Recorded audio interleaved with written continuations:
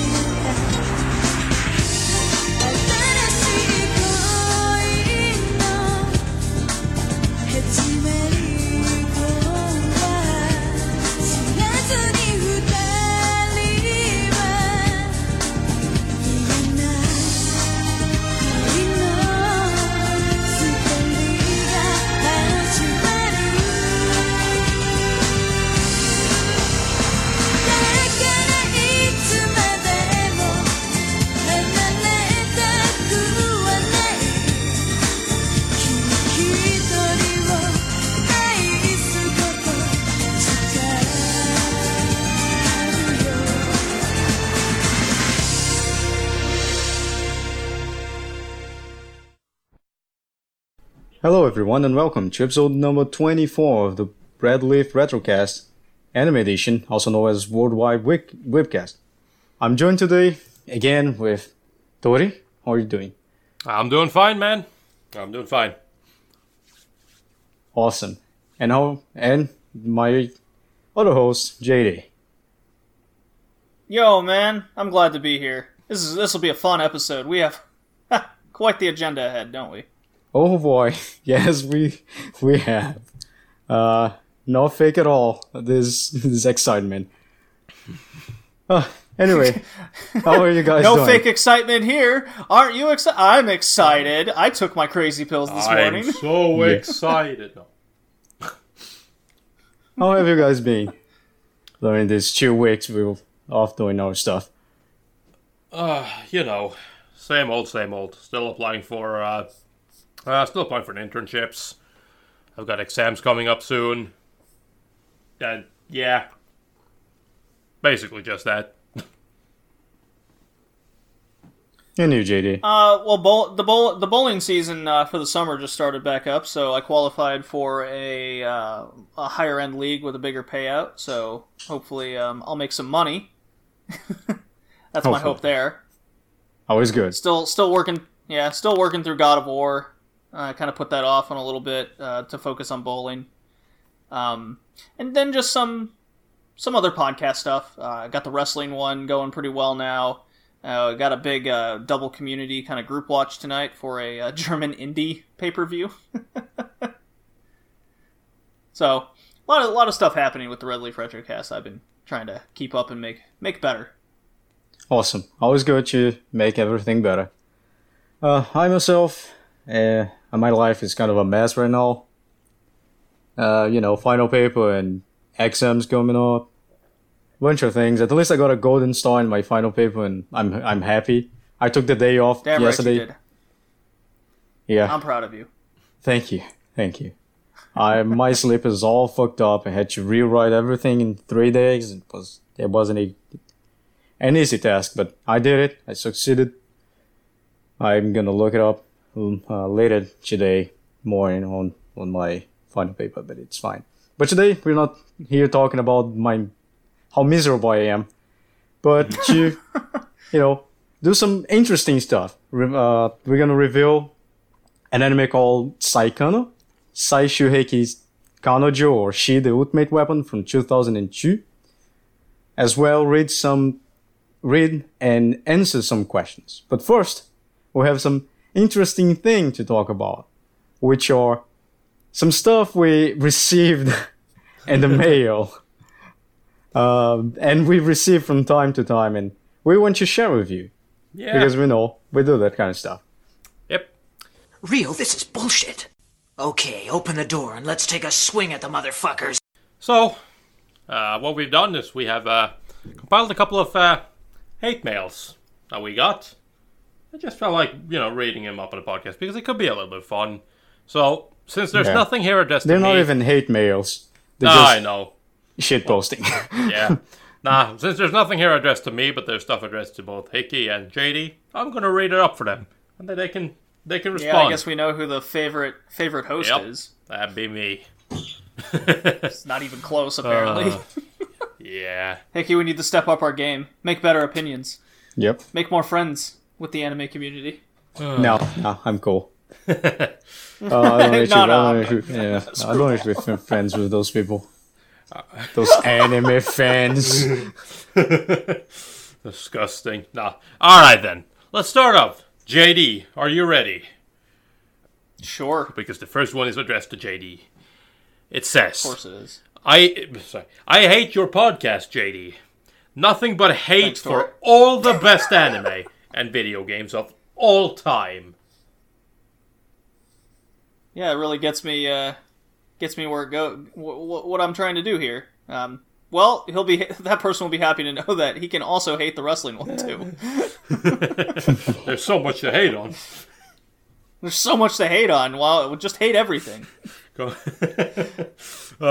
Hate. That reminds me of the Dave Chappelle skit with the hater awards. Every time he's like, I worked hard to bring this hate all around. Hate.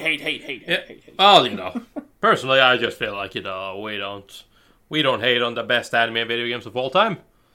Why would we? I mean, maybe the video games. I'm not on the video game podcast. Maybe you guys are totally fucking up over there, but on the anime cast, we have nothing but the right opinion, so, But, yeah, Oh, okay. yeah, definitely. So let's just, let's move on, because there's another hate mail here addressed to JD. And it says, you, JD, have put together a podcast just to continue hearing your shitty voice. Give it up. And honestly, he's figured you out, JD. Has he now? Yeah, he has. Yeah. I never pretended to not have a shitty voice. No, but everyone knows that you just made this podcast. You made a Red Leaf Retrocast podcast just because you like hearing yourself talk. You sit there listening to yourself all the time. Yeah, definitely. Yeah, especially when I talk to myself, all three of me. Yeah, you just narrate your day. It's like, oh, now JD's gonna eat some cereal, and here comes JD and opens the fridge, and oh, look at that, there's milk. JD grabs the milk. Oh, he's so happy now. I narrate my own life. Yeah, just so I how much actually you have like to deep hear. conversations with my cat, just waiting for the day he'll answer. Luckily, I answer. But only I answer. Only I get to talk. The day he talks, he will shut up forever again. Alright. But we also have some hate mail for this podcast, Resident Mexican Guy. Yeah, I guess that's me. And the first one goes like this. That guy Hickey needs to learn English before ever being on a podcast again. I agree. I actually agree. Well, man. I know I don't have a lot of vocabulary sometimes, and the words fail me. If you're talking about the accent, it's not going away. It's part of the charm of being a foreigner, and a Brazilian foreigner. But yeah, the problem is I don't have anyone to speak English with. Like, no one in my inner circle of, my inner social circle, they don't speak English. So the only time I'm actually speaking English is on a voice chat twice a week. Sometimes I don't even go to the voice chat throughout weeks and weeks. One day, until then, I'm not quitting the podcast, so you better quit your life, I guess. Ooh. Yeah. Hickey also speaks a lot of different languages as well, and English isn't even his second language, so there's that. All that proves is this guy Hickey's smarter than probably everyone. Well, yeah. No. That's how it goes. The Resident Mexican Guy. Speaking of Mexican Guy, But he's still not number one anime podcast he host. is not. Sorry. That is me. People don't But like anyway. smart people. Yeah, I know, Yes. right? I know, right? Well, people don't like Mexicans, which is the next Well, piece of that's hate true. mail. Oh my god, Which is the Tori. next piece of hate mail that says, The Mexican guy is the definition of a shitty weeb and should never be on a podcast. I'm seeing a trend here. Thanks for Too Hard, though. Yeah, and like he says things for Too Hard. I don't know if he's saying like things for the podcast about Too Hard or telling him about the game, because the game is amazing and you can like have intercourse with like 10 chicks and they're very cute most of the time. Sounds amazing. The main character Right? flaccid? I don't know. No. Who knows? Yeah. Well, I know I was flaccid watching the anime we're going to discuss later. A lot of people were flaccid during that anime. Not only you. yep. Oh, well. So, we have one final piece of hate mail. Well, hate mail. Honestly, you guys need to step it up if you're going to send us hate mail. I want to cry when I read this. But the last piece of hate mail just simply reads, "Fuck your podcast and fuck your shitty opinions.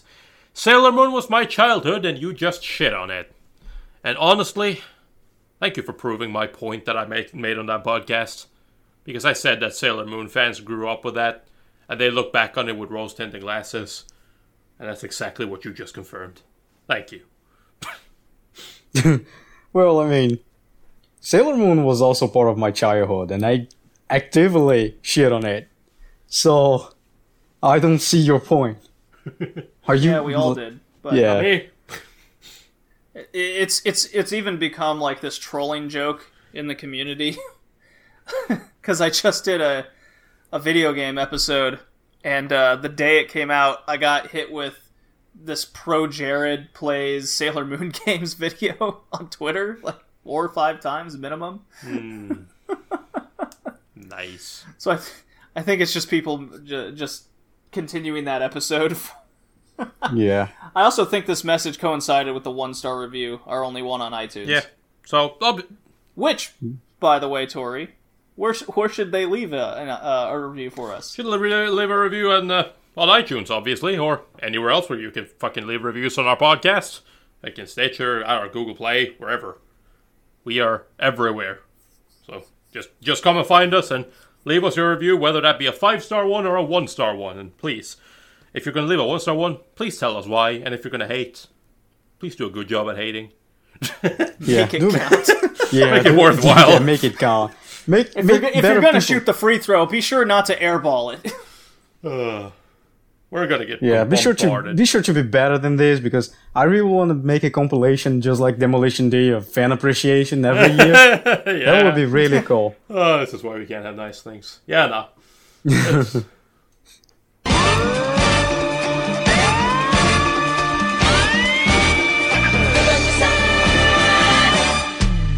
That was just a little segment that we decided to do. I've always wanted to read hate mail. You're like, I fueled off More of like hate hate anyway, messages. So do your worst. Yeah, but it kind of ties in with one of the questions we got Yes, it from does. one of the former hosts, Joe, also known as Senpai. And he asked, how would you describe the state of anime fandom as of May 2018? And, in my opinion, that kind of shows it. They're just kind of very reactionary. And they're non-combatant. They don't want to combat anything.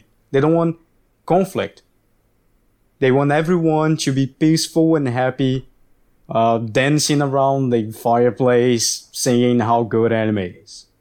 And kind of ignoring what is in the shadow of it. The problems that, of course, it has. Because nothing is perfect. But I guess if you compilate every single anime that comes out in a season and extract the bad things, you're gonna get all the good things, which is kind of obvious. But they don't want you to think like that.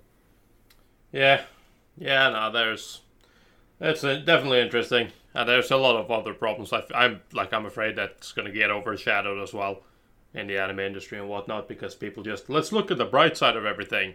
It's like, it kind of reminds me, I remember there was this, I don't remember who it was right now, but there was this one YouTuber, he did like a video series where he would travel to countries, and his goal was to show countries from their good side, or like show, and it's kind of like, the entire thing kind of just culminates with him eventually going to North Korea, and he's like, instead of focusing on all the bad things, I want to focus on the good side of North Korea. It's like, what the fuck?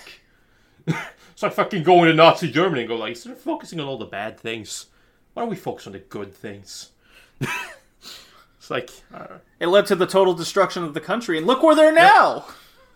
They got to essentially start over. There we go, there's the positive. Yeah, no, but like, I don't get that. I don't get the whole, like, let's just focus on the good part.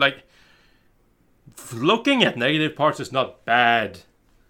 I like a piece of criticism. A piece of criticism against something that you the like. Criticism, yes. It's not an attack on you. But people definitely. identify too much. This is being reactionary. They're reactionary. They see something they like, being like, it's not even like they shut down criticism. It's not even saying the thing is bad. It's like, oh, it could be better. Yeah. Where we're just hating. You're nothing but hate for all the best anime and video games. I feel like we've got that mail before. Sounds familiar. So, like, I think it's reactionary, and, you know, in my opinion, it's something that I don't want to be part of. Yeah. Most of the time. Of course, this is not all the fandom. I know you listen to this, and you might like, well, I'm not like that. I know those people exist.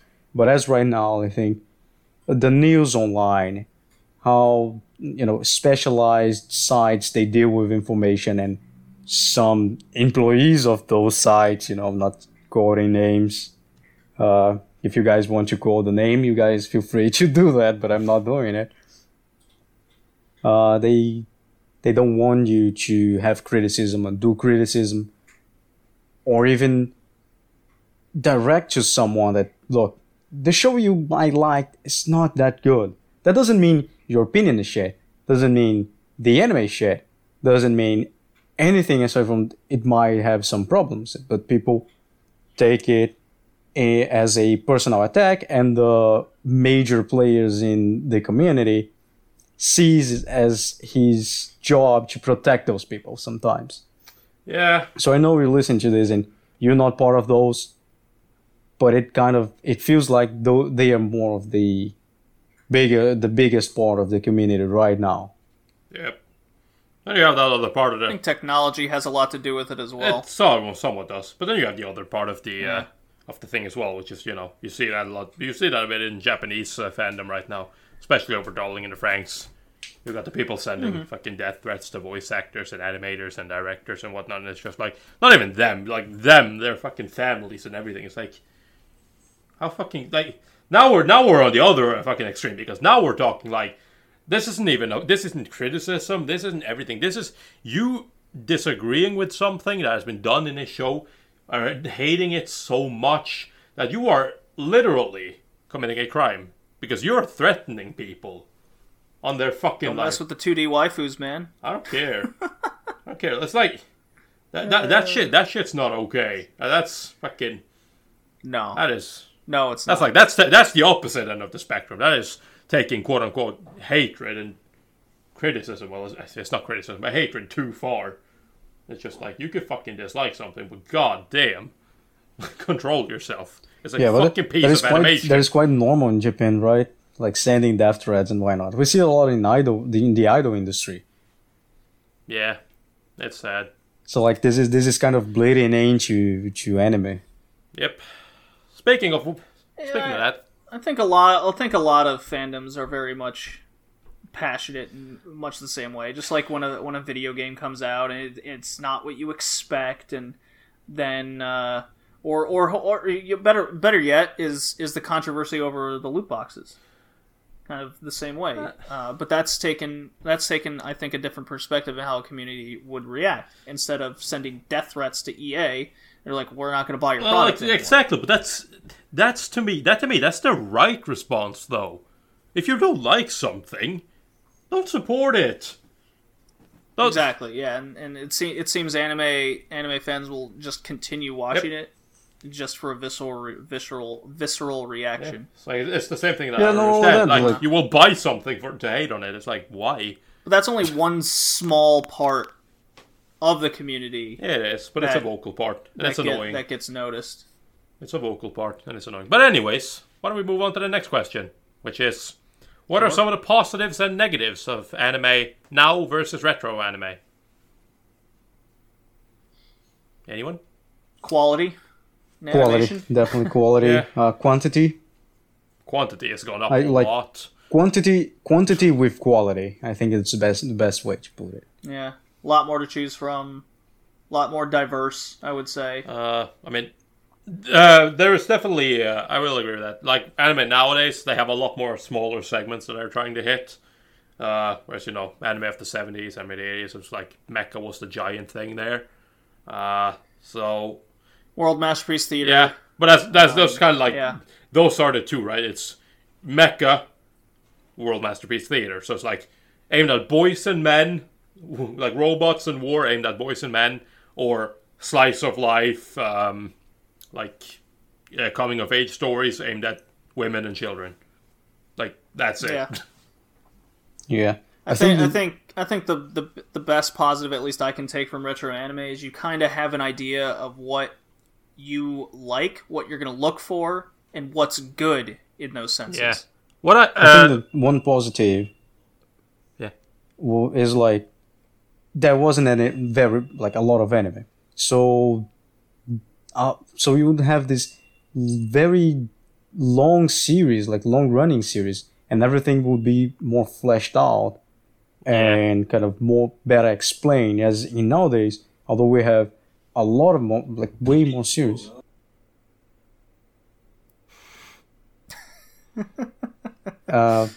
More series, I lost my thought anyway.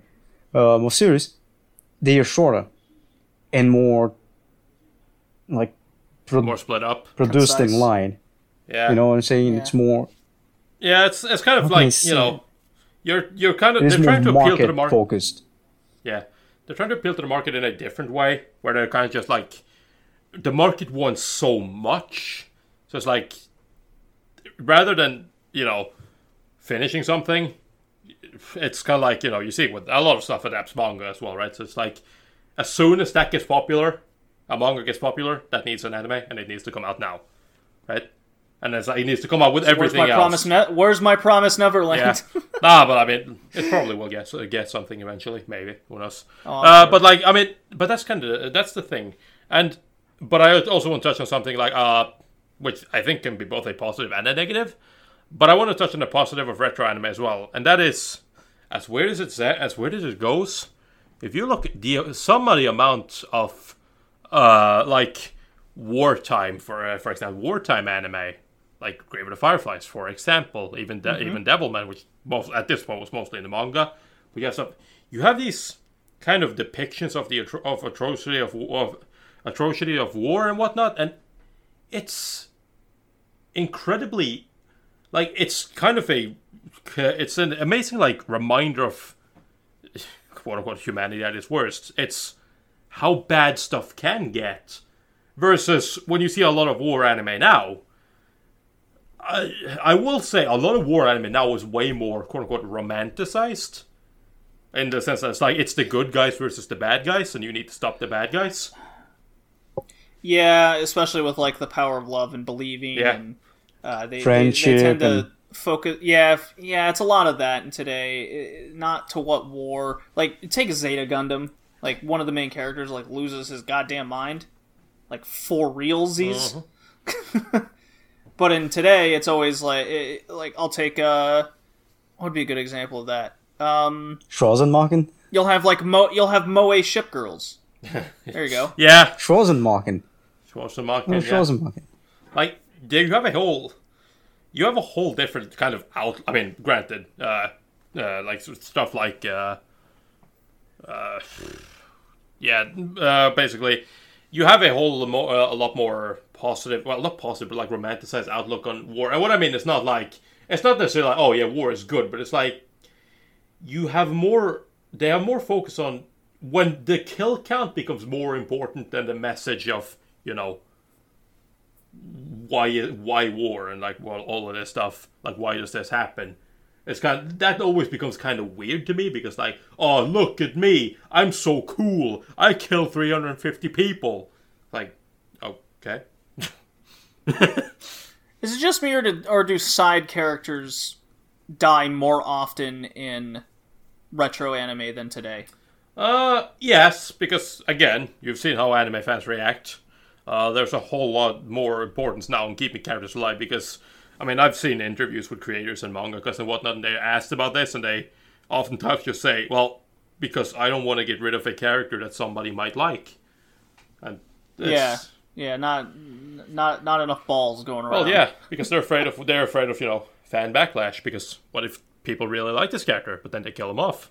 And then it's like, wow. Hey, I really liked Shishio, but that dude needed to go. Well, it's not even about needing. I don't know. Like, personally, as weird as it says... How many times does Frieza have to die? God damn. Personally, as weird as it says, I want more character death, and what I mean is not like, oh, let's just kill off characters left, right, and center, and obviously it's got to fit the narrative. Like, you can't just kill people off because people need to die. But it's like, I want to see, stop putting characters in, like, positions where they're like, oh my god, look, you have this very emotional moment where this person got shot right in the chest, and he's dying in his next episode. No, he's fine.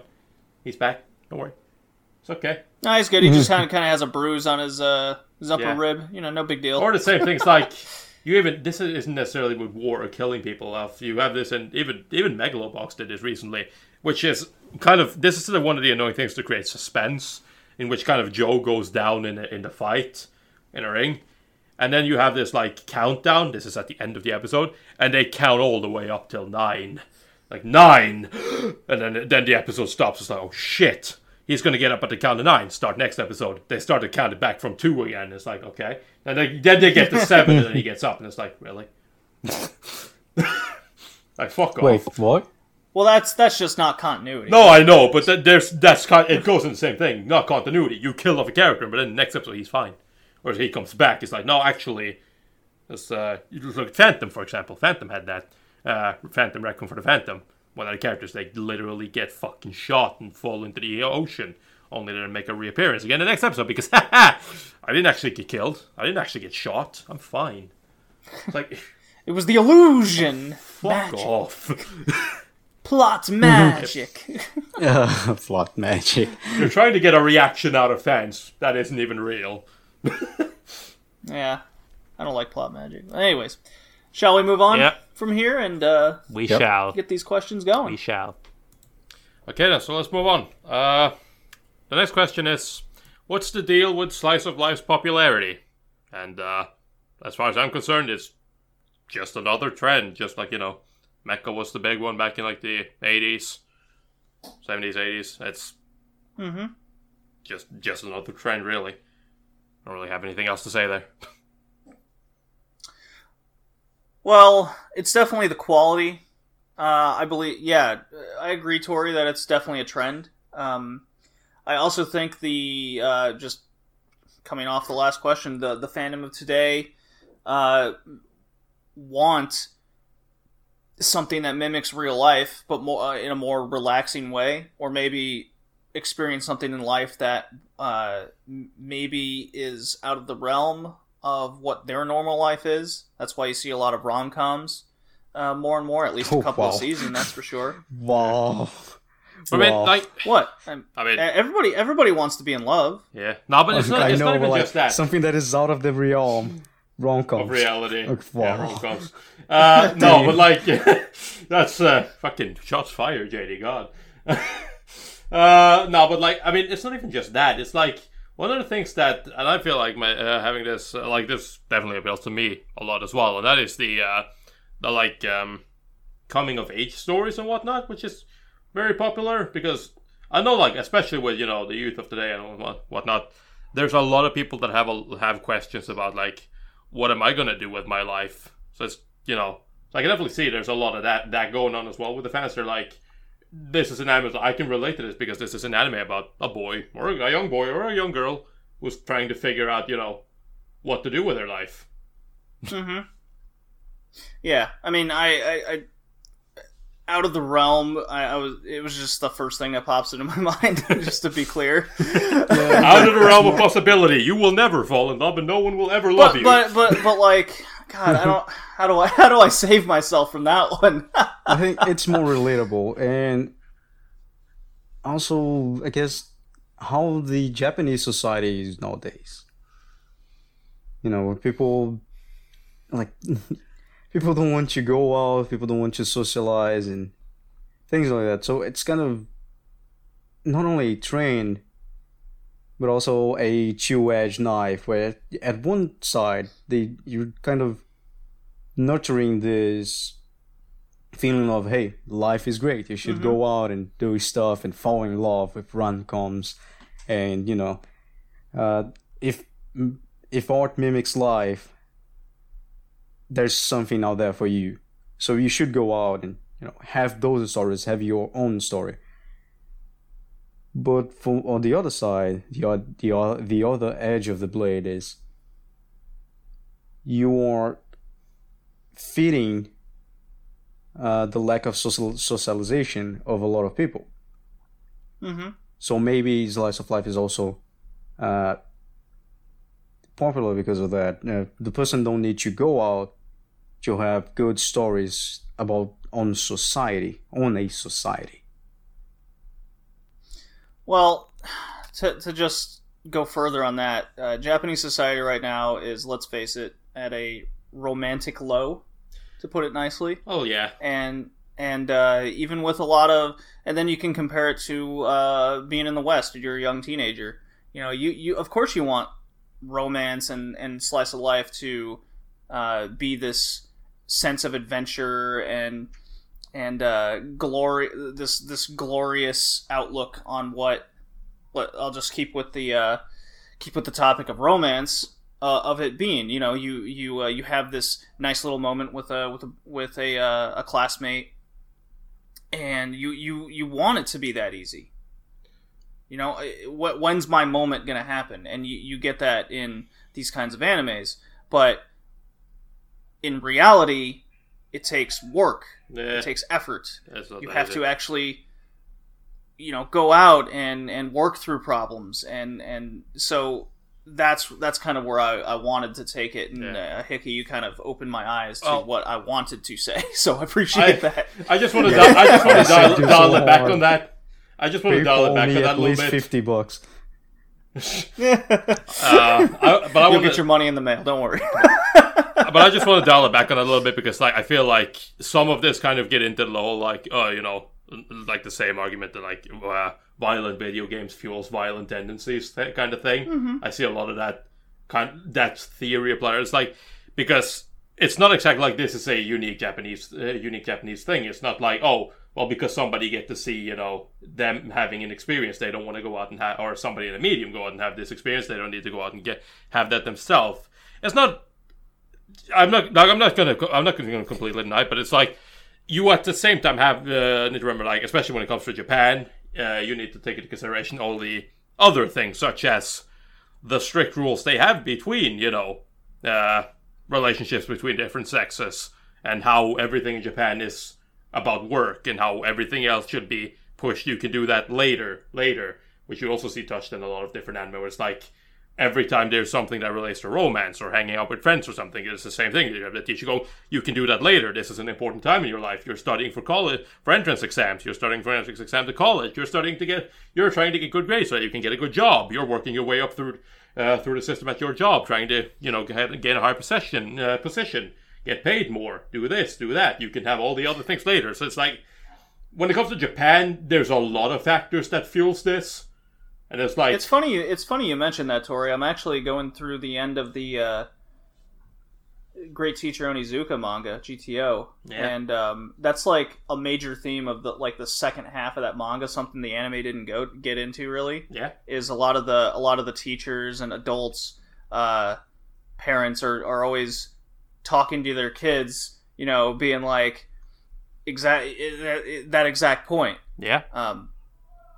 You know, you're in school. You need to care about this right now, so you can do that later. Yeah. And the whole idea of what Onizuka brings to the table is, no, this is an important time in your life to, you know, friends are important. Romance is important. You got to learn, you know, these things in life early, otherwise you won't know what to do with it later, kind of thing.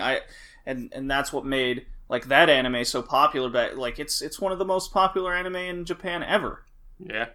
for Yeah, a reason. I know. When yeah. And that's kind of the point, because again, I wanted to seem like, oh, Slice, it's kind of, it's like when I see these documentaries, you see them popping up every once in a while. It's like, oh, Japan has a lot of eroges, and that's the or like dating sims and whatnot, and that's the reason why nobody goes out to get a girlfriend. It's like, well, I don't think that is the full story. I think that is one part of a larger problem. Are you trying to tell Hickey something, Tori? Yes, I'm trying to tell them they should go out and get a girlfriend. So should I. I'm trying. I'm trying. I know, but like, also Slice of Life, one thing that I just thought is, internationally, why Slice of Life is so popular. Yeah. You know, and in my opinion, like, what I thought is, because it is interesting. It is. Mm-hmm. It is interesting to a foreigner to look at another culture. Mm-hmm. I'm not talking about the weeaboos that the Japanese want to be. I'm talking about normal people. I speak Nihongo desu. Oh my god. Yes. I think you broke Hickey a little bit there, Tori. Yeah, I hope so. It is interesting. It is interesting. And one thing I can relate to is like, on the 18th century in Brazilian literature, there was one movement that was basically a bunch of people writing about the life in the countryside. And it was very popular. Like, either living in the countryside or living in the nature. So like, it was very interesting because most of people who were reading the books, they lived in the city. And so they have those fantasies about going to the countryside, living with the nature, and that made those books very popular. I think nowadays that, especially like as we said before, anime is becoming more and more popular. Having this vision, like this almost romantic vision of a Japanese society, is very reassuring to someone who enjoys anime and never went to Japan, or have plans of going to Japan, or just like the culture. That's why I think it is kind of the same movement, and that's why it's so popular as well outside of Japan. Yeah. All right then. So, you want to move on to the next question? Sure. I think so. Yep. I feel like this question is incredibly important. Just, because let's just throw all this we've been talking about away for a little bit and ask the real important question, which is, would you rather a reverse mermaid or a vertimaid? Reverse, easy. The vertimaid just doesn't work. Yeah, it is just a question about how much self-harm you're gonna do to yourself. And I think the reverse mermaid is, although it will be scarred for life psychologically, I would better like be a smooth entrance than the other one. Yeah, nah, the vertimaid is just, there's all kinds of fucky shit going on down there at that point, and it's just like, no, I'm not down. I like I said, I'd rather put the black trash bag over the fish head and get it over with. Get that hefty bag on top and the Milky Way wrapper down below. Let's go. I mean, it's not going to be much better because it's going to fucking flop around in there. Yeah, it's just gonna. So what's the gonna next keep one? Flapping. Yeah. Anyway. Yeah. Well, why don't some of you take these? No, Tori, you keep taking it away. I quite like this. Fine. I can kind of chill and relax here. Have a good little Saturday afternoon. Of course, you want to relax. Let's go. Okay, we got some the problems and shit. Yep, we got some mail from Manuel, and he asked all of us a couple of questions. And first, there are a couple for me, which he asked, "What is my first favorite anime?" And I'm sorry, I've watched over 700 anime. I don't remember what the first one is. I know it's like shows like Higurashi, Fate Zero, Mirai Nikki. They are very early on. Yes, Mirai Nikki was one of my immediately with you. Mirai Nikki was one of my first favorites. Yes, I know. I'm so glad you said it. I didn't have to call you all. It's like, Tori, come on, just admit it. It's fine. Hey, it's on my list with a 10. I haven't changed it. So yeah. Anyways, so that happened.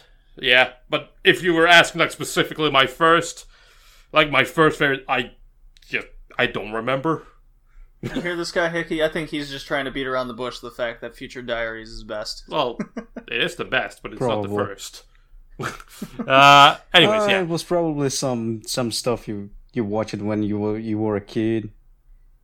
Way Pokemon, yeah, of before course. you knew what Japanese animation or anime was. I mean, in theory, yes, but you know, I don't remember. I didn't have that. I didn't really look at favorites and whatnot. Just I like this back then. So Just say Sailor Moon. anyways, let's move on. The next one he asked is also for me, and that is, what's the first anime I hate and why? And the first anime I hate is also the first anime I dropped, and this one I do remember. That's a little nice little show called Rio Rainbow Gate. And for those that don't know what Rio Rainbow Gate is, it's not worth your time, first and foremost. But what it's about this goddess of luck. Or I say goddess. She is she works at a casino, the most popular casino, because whenever she shows up, everyone wins. She has the ultimate good luck, and everyone just wins when she's there. So her casino is incredibly popular, even though, it would be incredibly unprofitable to have her work there, but whatever. So yeah, and ultimately people start there coming to try to take her for her own, for themselves, because she's fucking smoking hot, and yes, she is smoking hot. And just all the female staff there, because they're all smoking hot. So she challenges them to Sounds like you like it more than hate it. No. I think you just wanted an excuse to talk about Rio Rainbow Gate. Yeah, always. Are you Manuel? I am Manuel. That's what I thought. No, but what it boils down to is her playing some sort of Yu-Gi-Oh style poker game with these people. And then she wins because, she is the ultimate Lady Luck and she can't lose. So it's okay. What is the reason? Just simply, what is the reason? She is trying not to be fucking captured and become these fucking dirty old pervert sex slave.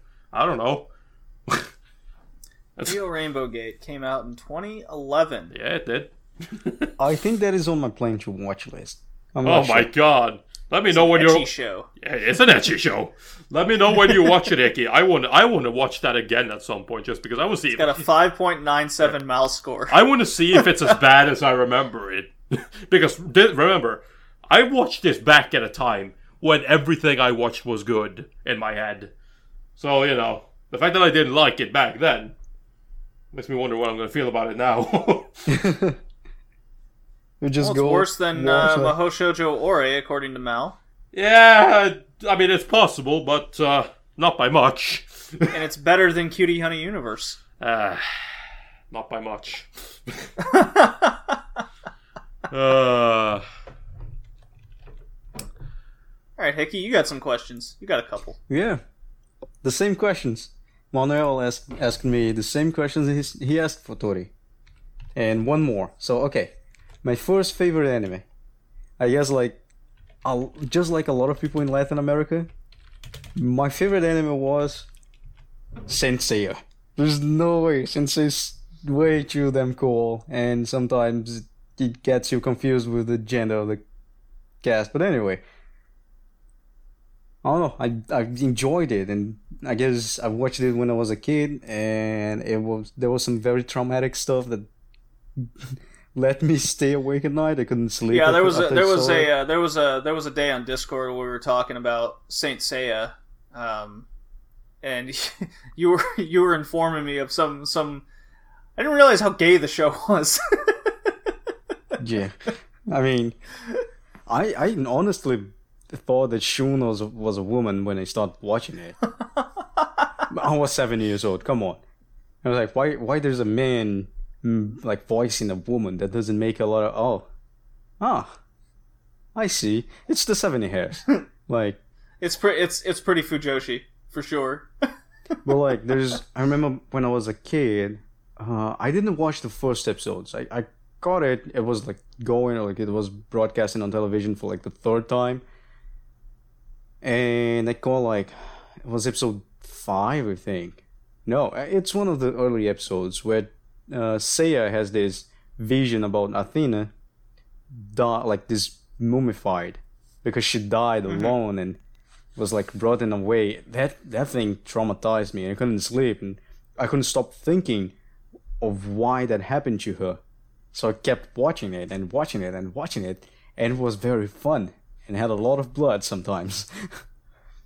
So I really, really enjoyed the show. So it was my first favorite.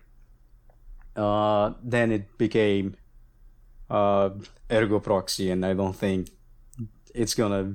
Oh yeah, and we discussed that, I believe, on the very first episode. Yes, I don't think any anime will take Ergo Proxy place in my heart. Ergo Proxy has a shitload of problems, but I still enjoyed so much the show that it's number one, and I think it's very hard to another anime to surpass Ergo Proxy, in my opinion. The other one is the first anime I hated, and why? Well, hate is a very strong word, and I don't really like watching it, especially because I watch everything, and frankly, I don't think there's anything I hate, but I can talk about the first anime I dropped. And the first anime I dropped, it was after almost 10 years watching anime. Oh, wow. And it was Avenger. Avenger? I'm not familiar with that one. It is bad. It is something's going on Mars, and there's some colonies, and the main character wants to kill some guy because of some reason, but she doesn't speak that much, so usually she's just grunting. And that is basically it. As people call her the Avenger, and she complies with every single time.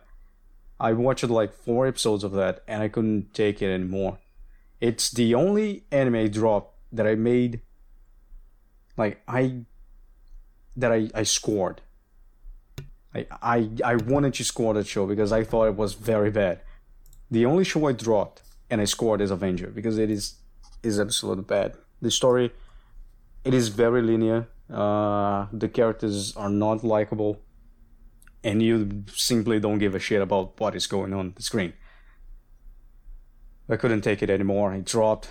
It's not that I hated the show. It's just like I couldn't watch that thing. Now a show that I really hated, I'm not gonna say the name because I said to Tori I wouldn't comment on that anime again. And the other one is, why did I decide to become a lawyer when I like anime?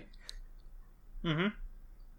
And I was thinking about the question, and I think what he tried to say is, when people like anime, they usually gravitate towards science and arts. So why? I'd say closer to probably some type of computer degree. Yeah, I would say science in all. I don't know that one. I'm sorry. Alexa. I'm sorry. Alexa's like, I don't know what a computer is. You're a computer. I'm not a computer. What are you talking about? And anyway, and I guess there's like 2 answers to this question. The first one is the short one, which is, I really suck at mathematics. I really do. I am bad at mathematics. And the art part is, my father thought that my father thinks arts are a waste of time, so he wouldn't let me do anything art related. I mean, that's fair enough. That's fair enough, I suppose. There's a good reason for that. That's for sure. Yeah, so like I never learned how to play an instrument or sing or dance or anything. So the other one is, when I was very young, I had a question in my head, and it was why the world works the way it works. what legitimates someone to do something against me or for me, or what legitimates me to do something or to like what legitimates me to be me in this society. And I was like 10 years old, so I was a weird child. Don't mind that. And that grew on me and grew on me and grew on me, and I started realizing that that was the thing I wanted to devote my life study. I want to study the society and how it works. So my best bet to understand that was doing law, was going to law school, because law, the society molds the law, but law also molds society. Sure. It's Makes sense to me. I think it's ibi societas ubi iuris and ibi iuris ubi societas, something like that. It's Latin. And so I was like, I want to study that. And I was very young and Or you decided hear this to... guy, he's speaking Latin on an anime podcast. Yeah. Well, I mean... Yeah. Now we just need to get the oh shit, what was that hentai called? Black Butler? No. What am I thinking of? Black don't know. Butler is not a hentai. No, it isn't. What's the hentai one? I don't know what you're talking Not about. me. Ah, The only thing you Black give me is Bible? Black Butler, and all I can think of is them Bichon. Black Bible. Bible Black? Bible Black. Bible Bible Black. Black. That was the one. That's the one. Do we want to make Bible Black? I mean, I don't want to make Bible Black with you, Hickey. That wasn't the joke. Well, I mean, I know more about Bible Black than anyone else here. Don't they speak Latin in Bible Black? I was just about to say, well, I don't mind, but you just shut me down immediately. So okay, fine. I mean, we can do Bible Black. That'll be a funny hentai episode. Ah, man, I'm good. You don't have to be there, Tori. Me and Hickey can get down and dirty with the Bible Black. Nah, man, you're good. Yeah. But anyway, coming back. So I decided I wanted to do law because of that. Also because I was very good at grammar, literature, history, sociology, and philosophy. So like, oh, I'm gonna just All cruise. the things that I'm bad at. We're Yeah. completely opposite in that sense. I was like, well, I'm just gonna cruise in law school, and surely I did, but that is not the point. Then basically I decided to do law because I really wanted to study society, and my plan was to become an academic, not a lawyer. Go to law school, get my degree, get my master's degree, my doctorate degree, and either write about law, write about society, and give classes. But when after I started law school, I kind of discovered that being a lawyer is awesome, and it is really fun, and that is something I really want to do. But also another point that I forgot to mention is that when I was younger, my second option to college was actually physics. So, I'm not too far off. I would either be a lawyer or a physician. And I decided to be a lawyer. Yeah, I knew a little bunch of people that did physics in college, and not many of them stick with it. Oh, it is hard. Weird. It is hard as you can get. Yeah. And the so mathematics anyways, kind of I'm made me I'm go gonna towards law. definitely going to cut you off here and just move Yeah, on to the don't worry. last question. For the weebs, will you ever do Code Geass? I assume he's meaning a retro review. Code Geass is not retro yet. It won't be 15 years old for another 3.5 years. Maybe if we're still doing the podcast during that time. Probably So not, though. That's the short. Probably not, That's though. the short answer. We'll have a lot of other things to cover still, I assume, so. If we're still doing so. But we have Maybe. Yeah, maybe not. we have it'll some be a future while. plans. You have some future plans of expansion. And maybe Code Geass can get in that plan. Yeah, I don't know. but This- it's still 3.5 years away based on our current rules. So who Yeah. knows? But all right, we got a couple other segments coming up. The main one, maybe a lot of people are here for, if you're a seasonal watcher, is the Spring 2018 Anime Mid-Season Roundup. So let's get into that here. What do you say, guys? Sure. Sure. Doesn't make a lot of sense. All right. No, not sense. Yeah, sure. doesn't make a lot of sense you ask me because I'm not watching anything. Hey, have you ever watched an episode of anime and been confused about what the hell happened? Honestly, that sounds like every anime I have ever watched. Well, guess what? At the Nerdum and Other Nonsense Anime Podcast, we have a patented process for deciphering the current hit anime week to week, so even you can understand it. That's right. We climb into an anime's cockpit, attach handles to its ass, insert ourselves doggy style, and gently explore its inner workings until completion. Well, guys, this ad just got really weird, so... There's plenty more innuendo where that came from on iTunes, Google Play, and YouTube at Nerdum and Other Nonsense. Come check us out. You know you want to, darling.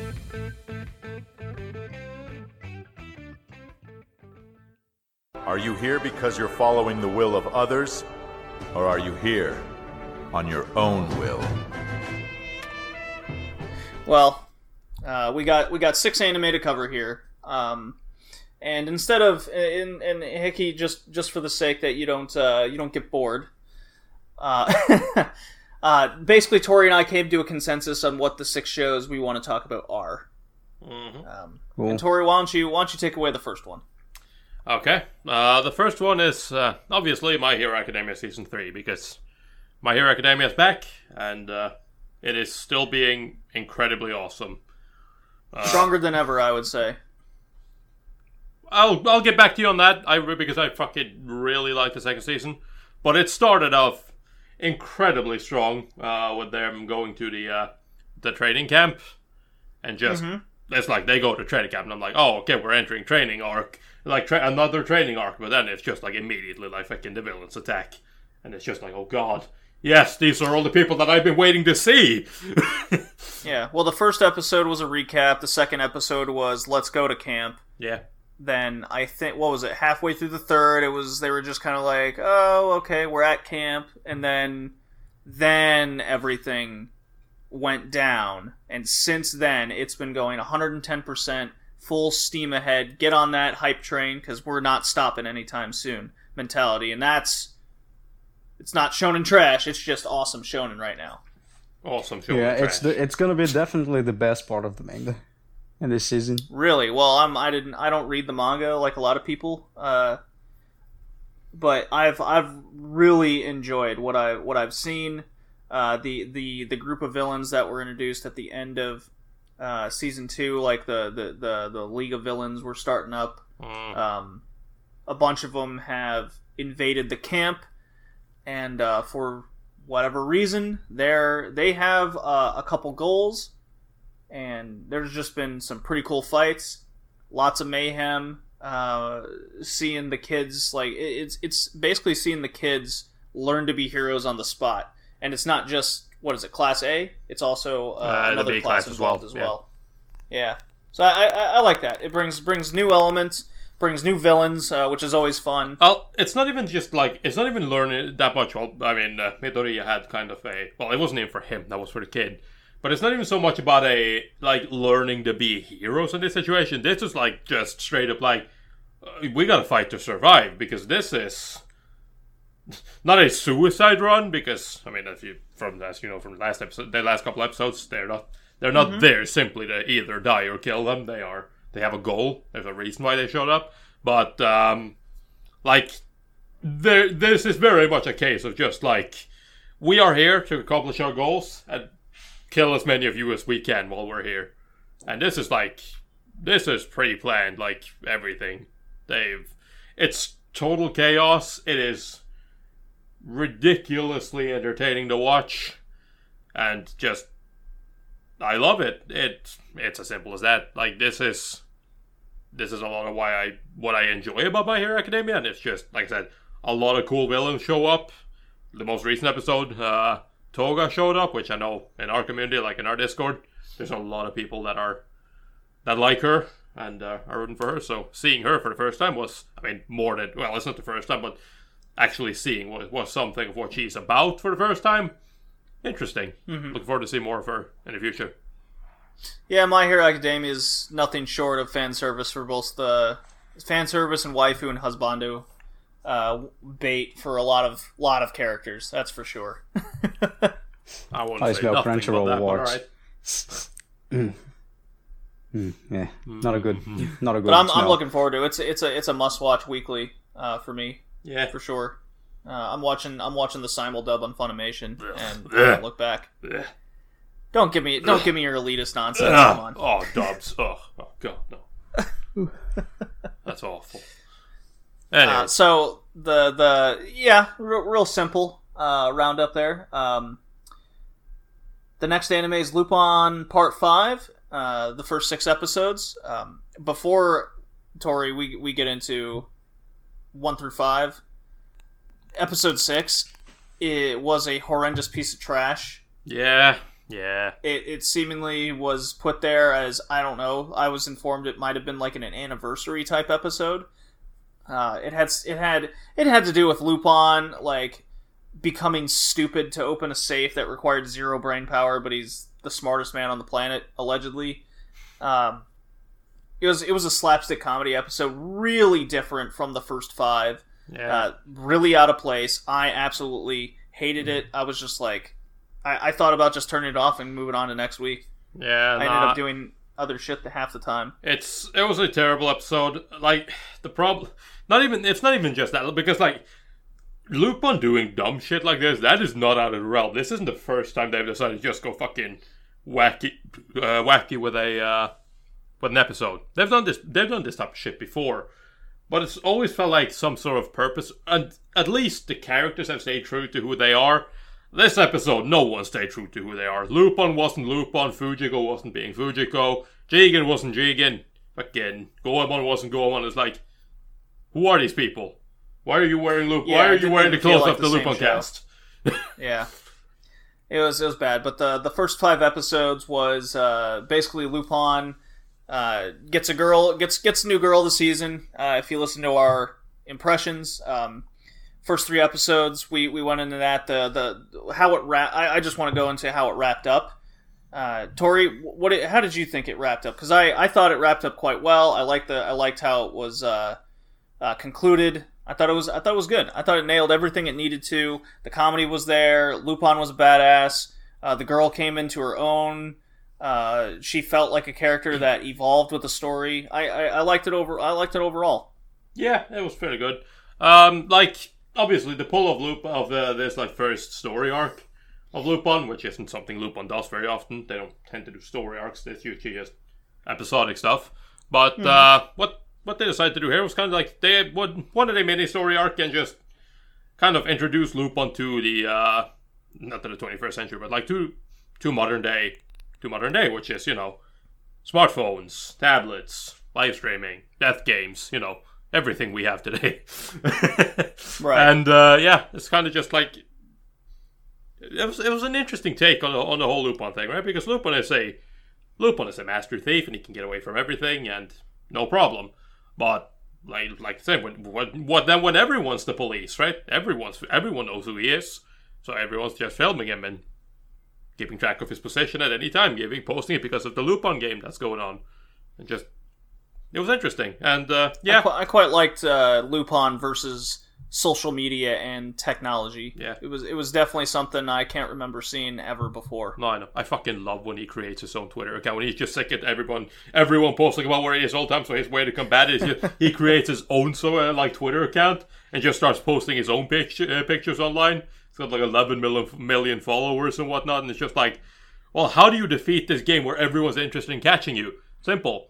Don't make it ruin the game. Always give away your position, and people are eventually just going to grow tired because, what's the point? We know where he is anyways. So yeah, it's fun. Oh, I can wait. And then to Tori, watch. you've been watching. You got Hecky. You wanted to say something? No, I just can't wait to watch it when I'm done. I'm almost done. It's pretty hype. It's pretty hype. Tori, you've been watching a seemingly pretty popular anime. I see a lot of followers on Twitter. Yeah. Talking about this show. Is it slice of life? I feel like it's slice of life. It feels like I call it goes in that rom-com. category. I call it a rom-com more than a slice of life. Rom-com, okay. Yeah. No, like, obviously we're talking about Tadakun Never Falls in Love. And, Like, the thing with this, and I know why it's popular. It gives a lot of similar vibes as another show, Gekkan Shoujo no Saki-kun, or Monthly Girls no Saki-kun from a couple seasons past. And, I've heard that before. Yeah, I've heard that about it. That is a very, like, and that was a very good rom-com.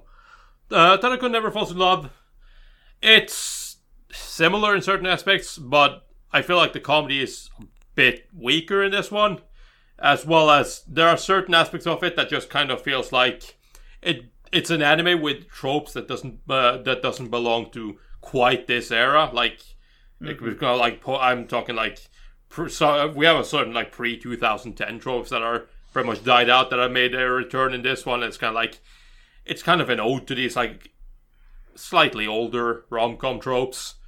So it's like, I like it. It's fun, but there are a lot of the comedy that's kind of like, yeah, this comedy's a bit dated at this point. So is it meeting your standard, or is it just okay? I'd say so far it's just okay. Like, if you would have asked me after the first 3 episodes, I would have said, yeah, no, actually, I like this. This is good. And then the like 3 episodes after that, it's kind of just been like, meh. Like, it's, there you see a lot of these, like, typical, like, I mean, this isn't dead yet, but like the oblivious male character, but this time it's not, well, it's also the main character. We have another guy as well who's crushing over this model chick, and spoiler. So it just, he's in so the it's just same kind of club like as it's her. going, so does the show feel like it's dragging it all, or it's just kind of going about its business It's just going episode about by episode? It's just going about his business. It's not really dragging. Okay. So it's just okay. All right. Fair enough. Introduced a romantic rival in this, like last episode as well, and you know, as per typical rom-com, he is the perfect prince, as in he is literally a prince. Wait, is he? No. Yes. Really? Yes, he is literally a prince. No. It makes sense because of the Luxembourg chick. Don't worry. Yeah, that's what I. Is he like a prince of Luxembourg? He is a prince of Luxembourg, yes, and Well, where's the Princess of Liechtenstein? what do you think? No. He's in South Korea God. somewhere. Yep. Nah, but like I said, it's fine. It's fun to watch. Here. It's fun to watch, but you know, meh. Nothing is. All right. Well, speaking of meh, God, Major Second. Not to be confused with Major Second Season. This is now focusing on the son of the main character from the series Major. You don't need to watch any of Major to jump into this one. That is my personal take on it. I'm sure anime fans today will disagree, but hey. So we focus on Daigo, Goro's son, who's well, he's not a very likable character, at least right at this point. He's slowly growing into his own, but because his dad's a professional baseball player, or ex-professional in the major leagues in America, he grows up idolizing his dad, wants to play baseball. Turns out he sucks. He has a high knowledge of the game, more so than any other elementary school kid, that's for sure. But he's got a weak arm. He's devastated that because there's this high expectation. A lot of the kids on the t-ball team, or not, well, they don't do t-ball in Japan, it seems, but a lot of kids on the elementary school team kind of make fun of him. They're like, oh, because they expected big things out of him. He's just devastated, can't handle his ego being hurt the way it did, and he quits the team and goes on to become just this bitter kid about baseball. He still clearly loves it, but he can't, like, he doesn't have the heart to play.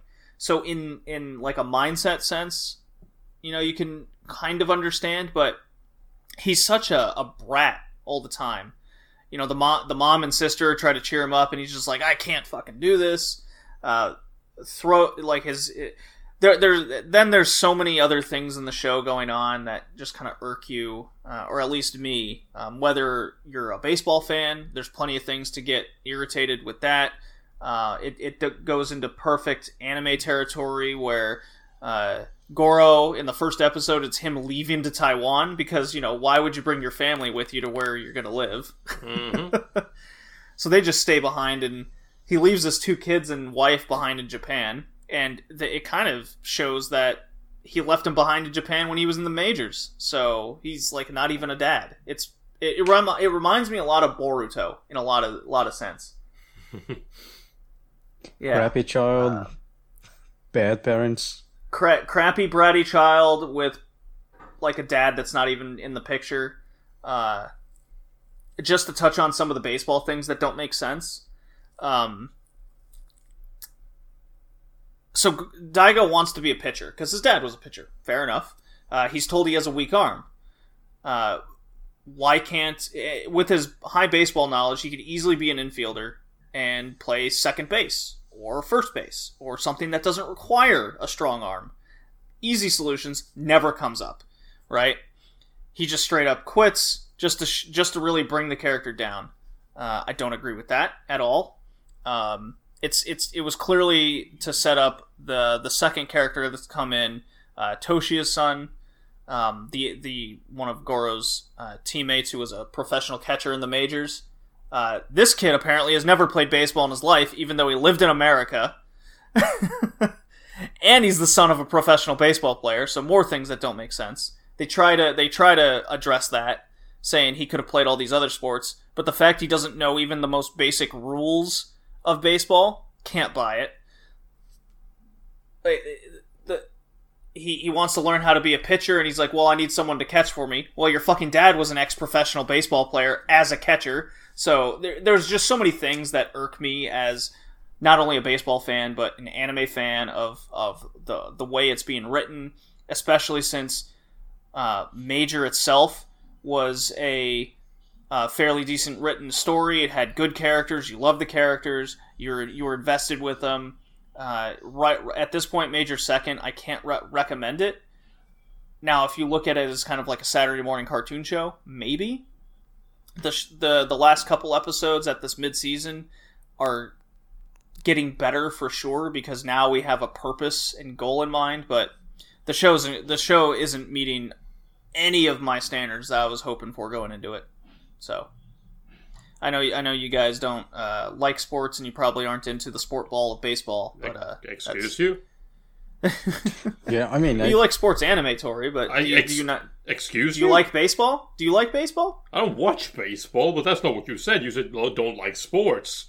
Says when? No, what sport? No, baseball in particular. Since I'm talking about a baseball anime, Yeah, but you said sports. I made the joke sport ball. Yeah, but you said sports. That's not. I don't know. I like football. I know we all like soccer / the football. Hence why Captain Tsubasa will be a podcast love for sure. Well, don't be so sure about that. Oh, come on! It's Captain Tsubasa. Captain Tsubasa, Tori. Don't hurt on it. It don't mean nothing. All right, but yeah, Major the second is incredibly disappointing for me personally. All right then. So yeah, moving on then, since in a true podcast fashion, since we are a professional podcast, obviously talking professionally about the Chinese cartoons, I decided, why don't we talk about a Chinese cartoon? And I'm down. I'm down for something I'm not watching. I'm actually very curious about what you got to say about this. Yeah, the Chinese cartoon that I'm talking about is called Creatures Family Days, or whatever it's called in Chinese. I don't remember, and I don't care to look it up. I couldn't pronounce it anyways. So That's the spirit. So in order to not offend all our Chinese listeners, I know you're not out there, and yeah. Creatures Family Days is just kind of it's like a 15-minute Chinese animation. It looks fine. A bit poor at times. Well, here's the interesting thing, right? It's about a kid that, or a family. With the youngest kid, he is a genius. He learns everything. His family hired private teachers and whatnot to teach him, but no one could teach him anything because he's just so smart and he learns by himself. So when the teachers show up, he's already learned whatever the fuck they want to teach him, so no one can teach him anything. He's got a couple brothers and sisters, and they are dumb. So, since his parents are scientists, what they've done with them is they've decided that they can use them in different ways. So they are their experiments. And they have basically turned them into monster girls, or guys. So you have like the brother, he has become a dog. He can like morph between being a human and being a dog. One of his sisters is a spider. She has like the spider leg sticking out of her back. One other sister is a plant, which she can sort of hide. She doesn't need food. All she needs is sunlight and water. She's good. And then you got the another sister who is not at all a monster girl or any sort of animal or whatnot. She can read minds. I have no idea how they managed to do that, but whatever. That's kind of her thing. So it's mostly just, you know, it's titled Creatures Family Days. So what happened is one day the police showed up at their door and they were like, "You guys are abusing your family, so your parents are being taken away. They're being jailed because you know, this is illegal. Human experimentation is illegal." And oh, come on, a little needle poking never hurt anybody, right? Oh, I don't know. But anyways, they get arrested, and since it's in China, I'm sure they even shared meals because it's a family, right? They probably did. But since this is China, they kind of just say, "We're going to take your parents away and arrest them, and you guys have fun making it on your own, even though you're kids." But whatever. So yeah. Well, maybe they shouldn't have had such shitty parents. I know, right? So yeah, it's the youngest brother, the genius. It's kind of his job to not raise the family, but like he needs to live with them, and he's kind of trying to figure out ways in which they can integrate with society, because obviously everyone knows them, so every time they go out, people are like, "Oh, there's the disgusting animals, fucking freaks of nature." And there's a lot of this going on, which I like. It's very interesting. The problem being that it doesn't focus on this. Instead, it likes to focus on things like, I met this cute girl today at the shopping mall close, or the convenience store near my house, and I got lost on the way back. Because even though I am literally a genius, unrivaled by anyone in the world, like I talked to Joe about this, and no, never mind. It was Hickey. Hickey's theory was that this guy is probably autistic, and probably strong case, because he has absolutely no sense of direction. And he is very, very weird, but I think he's too good with emotion and too good with other people to be autistic, but whatever. I mean, you have degrees of autism. It just sounds like it's a character built just to make trope story conflicts. Yeah, I mean, that's not exactly uncommon. This is Chinese animation. But yeah, there are it's uncommon in anime. It isn't, but it's a lot less common or uncommon in Chinese animation, because they're very much trying to be Japanese animation. But whatever. Well, yeah. Like, it's interesting. I'm kind of looking at this as the same as like another Centaur. Oh, I forget what it's called. Centaur no Naomi or whatever. I don't remember. Right. It's something like that. But which was a anime for not too long back, which was kind of the same thing. It has some interesting like political aspects and just stuff like that in the background. In this case, it's more psychological, and it's there, but it's so weak. And instead, it decides to focus on what, in my opinion, I would consider not necessarily unnecessary stuff, but it's so making like the interesting things are so little, so much less focused on, that it kind of feels like what I think would be the point of this show is not the point of the show. And instead, it's like I said, I met a cute girl today, and we tried to eat at a restaurant, but everyone stared at us, so we left. It's like, well, okay, yeah, no, I get it. Racism. It's an allegory for racism, people. So, would you recommend the show? As of where it is right now, no, not at all. Okay. No. I kind of had enough when in the last episode they went to meet one of the main characters' teachers, or former teachers. She was there to try to teach him. And it's like she accepts to meet or she says, "Yeah, sure, I'll meet you. I'll have a talk with you." And then he kind of explains the situation and how they need her help because they're kids. How the fuck are they going to make it on their own? And then she kind of just has a mental breakdown. It's just like, you destroyed me. You ruined my career because I couldn't teach you anything. And then she kind of just like, yeah, your parents experimented on your brothers and sisters and made them into animals. There can't just be them. They've got to have done something with you too. Yeah, you're a freak of nature. That she just has this fucking PTSD breakdown. I'm saying it's like, interesting. How cool. Why'd you accept to meet them again? Why'd you say yes and then take them with you, take them to a cafe, order food for them and whatnot, only to then all of a sudden fucking have this PTSD breakdown? Whatever. Well, like, compared to other Chinese animations, how does it stand? Considering the fact that I've only seen one, worse. Worse, okay. Yeah, because... That's disappointing. I've watched, like, Hitori no Shito the Outcast and... Some other one. Yeah, I tried a couple others, but I wasn't into it. Usually I just don't think the stories are quite there yet. Yeah, the story's far from there yet.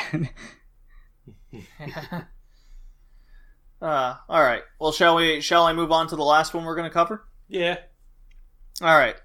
So this is Food Wars Season 4, or otherwise known as Food Wars The Third Plate, Second Core, or Food Wars 2018.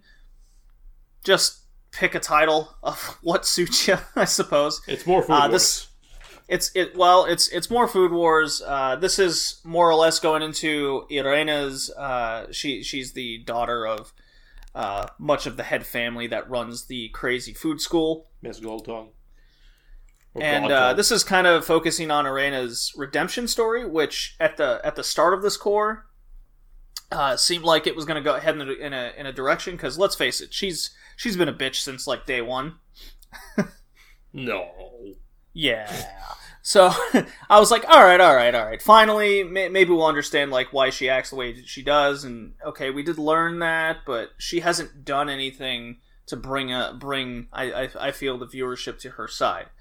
Meanwhile, the organization that's taken over the school by Irena's father, known as Central, has basically they've set in motion to screw over the rebels, the people that want to be against the system. So Soma and his crew, basically, that he's amassed in his time at school at this point. So there's a couple trials at the start, and before the trials got started, Irena kind of busts into their heads like everything she knows. Well done. Typical Food Wars type stuff, like, why are you at a school? Shouldn't the teachers be teaching you these things? But the students always end up teaching themselves everything. Mm-hmm. So just like suspend your disbelief there and just enjoy the ride kind of deal. But anyways, they overcome the odds and pass those trials. Where it got kicking was they all get on a train because they have to go to Hokkaido. Well, the train splits. And the idea was to split all of them up so they face their trials individually against various Elite 10 members. And they're all new Elite 10 members because they want Central handpicked them. And Soma's first opponent is the hot spicy dude, the guy who has all the spice powers. Spice. So, yeah, he's hot and spicy. Let me tell you. I believe it. I mean, the show's still no shortage on fan service on both sides, that's for sure. Some hot boy butts, hot girl butts, lots of boobies, lots of muscles being flexed. That's the fucking selling power of fucking Food Wars, though. Food Wars. Like, you got a fucking doujinshi artist to make that manga. Of course, that's what they're going for. Yeah, I am very impressed on how long they extended Food Wars. Yeah. Yeah, because if the second season was kind of a little all over the place, it was bad. a lot of the fandom dropped out for sure. I thought it ended pretty well. The third season brought it back for me in particular. The fourth, this kind of third season part 2 or fourth season as I'm calling it. It just makes it easier to keep up. The pace just seems like 1,000,000 miles an hour. I mean, they are literally on a train, making the story go by super quick. Luckily, with this arc with Soma facing the only dude that has really beaten him in the school so far, has slowed it down a bit with a couple episodes here. But those first 4 episodes were just, we gotta get this going, guys. Come on, wrap it up. We're on a train here. Next mission, next plot element. Come on. So my hope, I am enjoying it. Don't get me wrong. It just seems a little quick for my liking, even for a shonen. Battle shonen even. What my hope is that they do slow down. Maybe focus on some of the side characters, with Soma maybe meeting them up, and they have like a flashback of how this person failed or how this person passed, what have you. I haven't read the manga, so I'm not spoiled on anything. I hope they go back to focusing on Erena, so at least the fans and audience can come to like her, because I feel like that's kind of the point of why they started the season. So it remains to be seen. So those are my thoughts on it. I think if you're still watching it, Food Wars at this point, you're going to continue watching it. So maybe you have the similar mindset I do. I'd be curious to what you, the audience, thinks about it. Just contact me on Twitter at BowlingJD or Red Leaf Retrocast, and we can have an exchange about it. So yeah, Food Wars lost me at second season. Yeah, I mean, you're not the only one. It lost a lot of people, but I feel if you're still in it now, you're in it for the long haul. Not even Nikumi could save that fucking show for me. Not even her. What about the hot, spicy dudes? This might come as a shock, but I'm not gay. You don't have to be gay to admire the masculine muscles and butts of even Soma and company. I mean, come on. Please, don't start this again. I'm going to bring you to my side of joking, Tori. Come on. No. I'm going to make something. Your clothes are going to explode, and you're just going to be like, JD, make more food for me. I'm going to leave. And then you're going to watch Bible Black with me and Hickey. Sure. I would rather do that. All right then. Food Wars lost me in the manga. It didn't even had the anime adaptation, and I stopped. I read. Oh, really? I read like 30 chapters of the manga. I was like, yeah, no, I'm good. Damn. I mean, the pilot. I guess that would be the first season, wouldn't it? 30 chapters? The pilot of Food Wars, where Soma doesn't know how to cook, seemed way better than the actual manga. I don't know. I just watched the baseball anime where the main character sucks at baseball, and I was not into that. Yeah, but it's not. Yeah. Anyway. Yeah. Well, why don't we move on to why we're all here in the first place? Go home. You're already home. Now, it's time we start dealing with the business at hand. Hickey. Yes. Please inform us of this anime you chose. Yeah. What is it? Yes. When to come out? All the good stuff. Finally, the point of this podcast. We're gonna review today an anime called Saikano. The whole title is Saishuheiki Kanojo, which translates to She, the Ultimate Weapon. Not really, it kind of translates to the Ultimate Weapon Girlfriend, also known as the last song on this little planet. It came out in 2002 by Studio Gonzo. It was on winter 2002. Ooh. Is there a discrepancy in the Force? What? No, it was No, summer It 2002. premiered summer 2002. July 2nd.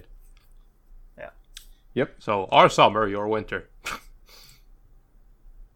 Right. Oh, well, I mean, There's discrepancy in his idea of what summer and winter There's a is. discrepancy in the Force. yeah, well, I mean, South Hemisphere.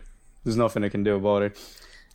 Is it safe to say at this point in this retrocast that Studio Gonzo, you could flip a coin and that anime is either going to be good or bad? That's if it's a 3-sided coin and 2 of the sides are bad, then yes. I think they have a higher miss percentage than I have a hit percentage. So, you know. I don't know. That's I'll just have me. to take a better look at the list of things Gonzo fucked up. I'll say. Anyway, it's a right. adaptation of a manga of the same name. So basically, the story goes like that. We follow Shuji, which is a third year on high school, and he just got a girlfriend called Chise. They were childhood friends. She confessed, and he said yes. So they start going out. Woohoo. After I believe the words he used were, why not? something like that.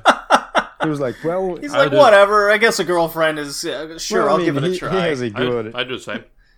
He has a good argument just saying yes. It's like if a cute girl comes to you and say, "Yo, do you want to go out with me?" Oh, you're gonna say yes. Like, yeah, sure, I can. Yep. I can They blame did him. the same thing in High School DxD. Look at that! Look where that got him. Indeed.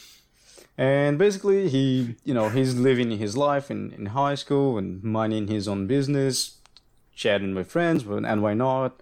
Until one of his friends kind of breaks up with his girlfriend and decides to go out to buy a present, so, see if he can get her back. What happens is, after they are done with this slice of life stuff, when they go out, there's an air raid. And bombs start falling, and his friend dies. But he sees something that makes him go in shock. He sees a figure in the sky, and he runs towards it and discovers that it's his girlfriend, who had become the ultimate weapon. and that's how we start. Yeah, it's a very bizarre opening to a show. I mean, yeah, there's like a diary exchange or some shit. Yeah, No one cares about that. Yeah, No one cares about that, but the show sure makes you want to care about it. Chise's on her way from home. There's like shady figures, like out of Power Rangers. That's what it reminded me of. I felt like I was watching Power Rangers in that scene because the guys are in the foreground, but in the lower left corner, and they got the sunglasses, the black suit, and they kind of look around like, is anyone watching us? All right, let's go get this girl. yeah. Basically, you have the Rover. first episode, which doesn't nothing happens aside from juvenile romance. Then in the second episode, they kind of And a bunch of moe stuff happening. Yeah, they kind of explain the reason why they want to go out. Like Chisa said, I just said I wanted to go out with you because I'm very shy and I wanted to change myself. But you said yes. I thought you were gonna decline. And he's like, well, you're cute. I'm gonna say yes whenever a cute girl tells me I want to go out with you, and that kind of comes in play in the anime in the future. Yeah, there's even a sentence at the beginning of the show when he's walking up the large hill they have to go to in order to get to school, and Chise is behind him, and he's like, "This is Chise. She's a clumsy, ditz, not very smart or athletic girl," and then it cuts to her like falling down and a bell rings on her back. And she always has like band-aids on her knees and No my God. way. It's dare I say moe? No way. Like I said, I'm giving a shit now because it's that fucking. I don't believe you, Hickey, but you clearly do like the early 2000 dumpy moe faces. Oh, I don't. No. No, you do. No. the potato If faces. you didn't, you wouldn't Yeah. recommend these shows all the time. Because I want you guys to experience something out of your comfort zone. That's why. In the second, Like, quite a lot outside my comfort zone. Just for the sake of the audience listening, here I'm gonna play in this moment that the English line of her walking up that hill with that little monologue Oh, sentence. please, no. Chise is cute, but slow. She's little, timid, and on top of that, really clumsy. All right. So the second one thing I'd like to note for just sure. just let me finish until the part he discovered like she's the ultimate weapon. Because like in the second episode, they kind of tell like, oh, I don't actually like you. You know, it was just that I wanted to change myself, blah blah blah. But they decided that, I want to try and fall in love with you, and let's try being a couple. So they decided to keep going with a diary. The diary is kind of important. Like it is a diary about their lives. So like it's kind of exchanging letters, which is kind of weird because they're in the same place. But anyway, so and then episode 3 happens when you have the air raid, and you had some people commenting on what is happening on the outside world, but then you realize what is really going on in episode 3 with the air raid, and they say, we don't comment about. We have this unspoken rule that we won't comment about the war that is going on outside, or anything that happens, or the deaths. So like, okay, so something big is going on. I thought that was really weird. It's not the point, JD. It's all an allegory for something else that I'll get into later. I don't know. I just thought it was weird that they blatantly said that so early in the show. Like, we're not gonna acknowledge what's happening. You think that's weird? You think that's weird? I think it's fucking weird that one of the guys that Chise eventually shoots down, or he survives the plane crash in there, like in the forest, and it's like the people of the town, they get noise about this, so they go to hunt them. This guy is a foreigner. He's American. He speaks broken English like all Americans does, at least in anime. And I feel like that's even getting ahead of where we are now. No, I know, sure. But the point I'm trying. That's not the point. I'm going to go even further in, because even later, like what happens is the guys that they're fighting then, they're Japanese. So it's kind of like I don't get who's the enemy. It's like. No, it's you don't know because they blatantly say at the start we're not going to discuss it. No, I know, but there appears to not be a single enemy. It appears like everyone's the enemy. Yeah, that's quite the point of the show makes. Everyone is an enemy and everyone is at war at some point. They just with each other. With each other. But as far as I was ever concerned, it was always just the Japanese against somebody. The Japanese against the Japanese. But she also dispels that myth later on when she says something about, the entire world except for Japan is destroyed. So that also doesn't make sense. Anyways, move on, Hickey. I'm sorry. I interrupted. Don't worry about it. So basically, they made some experiment on Chise and she became the ultimate weapon because, I don't know, they never explained. So she... Yeah, they never explained that either. Yeah, she started going Common trend. Like, she started going to wars and why not. And meanwhile, in the city, Shuji is having a normal life, a normal high school life. Same goes to Chise when she's on the school. And, they try some stuff. They tried to escape at some point. They didn't succeed. There's some earthquakes going on because it's Japan. I don't know why the earthquakes were so important. But anyway, until you go like that, it's nothing really important happens until episode 6. I guess aside from Fuyumi coming. And Fuyumi is a older teacher of Shuji and Chise. And well, she... Yeah. She's the ex-PE teacher of them when they were, I guess, like 6 or 8 years old or something. They said middle school, so no. Alright, so 13. Yeah. They look like they were 6 or 8 in the pictures that they showed. I know. Yeah, it doesn't... Yeah, and she has a little bit of story with Shuji because they kind of had sex in a shed. Yep. Just a casual Yeah, amount. Just that casual was- rape. Nothing more. Just casual teacher-child rape. You know, no big deal. God. It's not rape, it's a woman on a guy. That can't be rape. Oh God, don't even start with that. Well, I guess the show, Okay. like, is it just me? I don't remember, but did any of Shuji's like friends or even Chise acknowledge that he boned the teacher when he was young? Nope. I don't even think that was ever addressed, was it? It was. No, Chisa has this moment where he's like, "Oh, I see you're going back to her," when he was cheating on her. But No, like, there was one point, like, he's hugging her, and like, you know, me and Fuyumi Sensei, we had sex when I was younger. he says that. No, that was later. That was later. It That was when later. he was already cheating on Chise. No, he was talking about how they had sex when they were in middle school. But that's kind of it. That's kind of it. Yeah, that's kind of it. That's when she's asked that, wants to like, cheat. why can't you lie to me? He wants to cheat on Chise, but he can't. Yeah. He can get a erection. I think he went through with it at least once or No, twice. I think like he wanted to cheat on Chise because the burden of dating a M4. No, I'm just kidding. Dating the ultimate weapon is too much for him. So like he wants something more normal. That's why he sometimes almost cheat on her, but he remembers that he cannot leave her alone and really loves her, even though they're going out for like 2 weeks. But regardless, 2 whole weeks.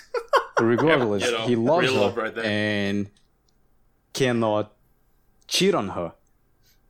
That's why, but he sure tries more than once. Mm-hmm. I thought he went through with it. No. No. He went to her house multiple You guys times. say he didn't? Yeah, he went to her house multiple times, and Chisa even spots him there once. But there's never any moment where it's like, oh yeah, no, they both.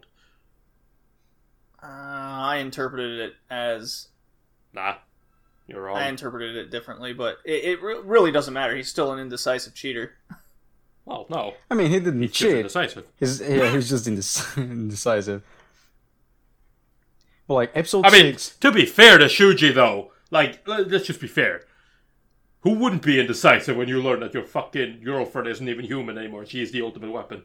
It's like, yeah, not only she's the ultimate weapon, but she's going out like she's going out and wiping cities. Like, yeah.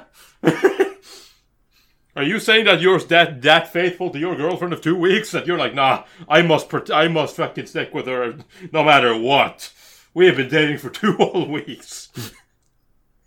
This is the one. Yeah, but the show portrayed it like they had been going out for years and years, and they've had these deep residing feelings within each other this whole time. We're gonna touch on that when we come to episode 6. I'll calm down. Yeah. Let me just get the... So, like, in episode 4, they go on a date, and why not? But episode 5 and episode 6, they are the turning point of the anime, because... And that's why, why they're going out for, like, 2 weeks. They hold hands. And blah, blah, blah. They kissed once. This show, on episode 5, it gives you its welcoming card, which is being as pretentious as you can be in the show. Because in episode 5, we start seeing the war. And on episode 5, like, a few friends of Shuji, they went missing from the show on episode 4. And they reappeared in the military in episode 5. Oh, yeah. So we start seeing the more things about the war and what is going on in the outside world, and we have like this other focus of the show with Tatsuo, which is kind of is he a lieutenant, something like that?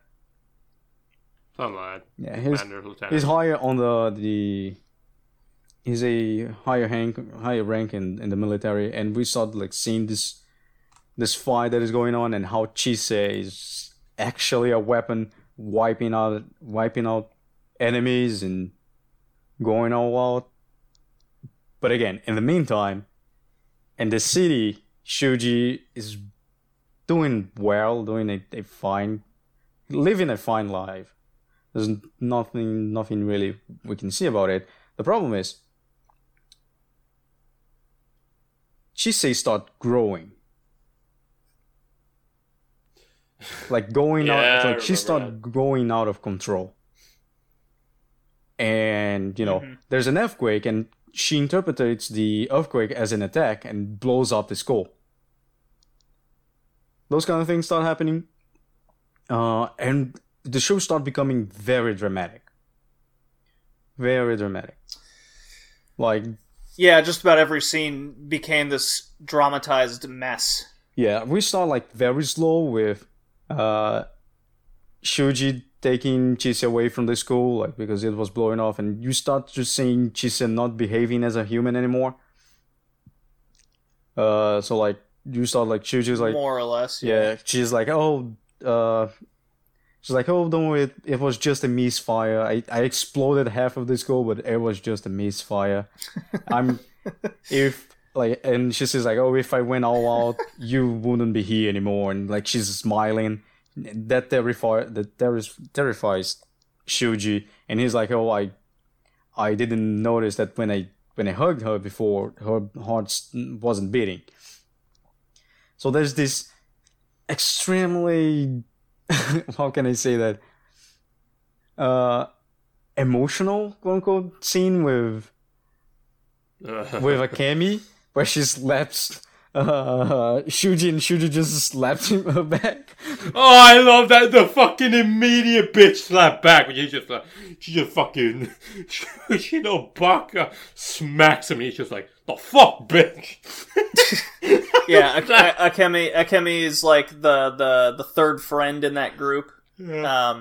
She has a big crush on Shuji, because of course she does, and she offers the occasional relationship advice, because she had so much, right, experience. Yeah. But yeah, like it all builds up, and they're like, "Why are you guys fighting?" Slap! You're ruining my friend. No, girl. Fucking the backhand of dreams. Dude, she showed up the next day with a bandage like covering half her face. I was like, oh my god, what happened? Dude, I'm just a fucking high five, my dude. You just dislocated your jaw? You just connected, like you guys fucking achieved a deeper connection than ever. Yeah, so definitely a very over-traumatized scene. Yeah, it is very interesting because on episode 5, a lot of side characters, they start having a lot of protagonists in the show. Out of nowhere. Yeah. Just like Atsushi, which is one of Suji's friend.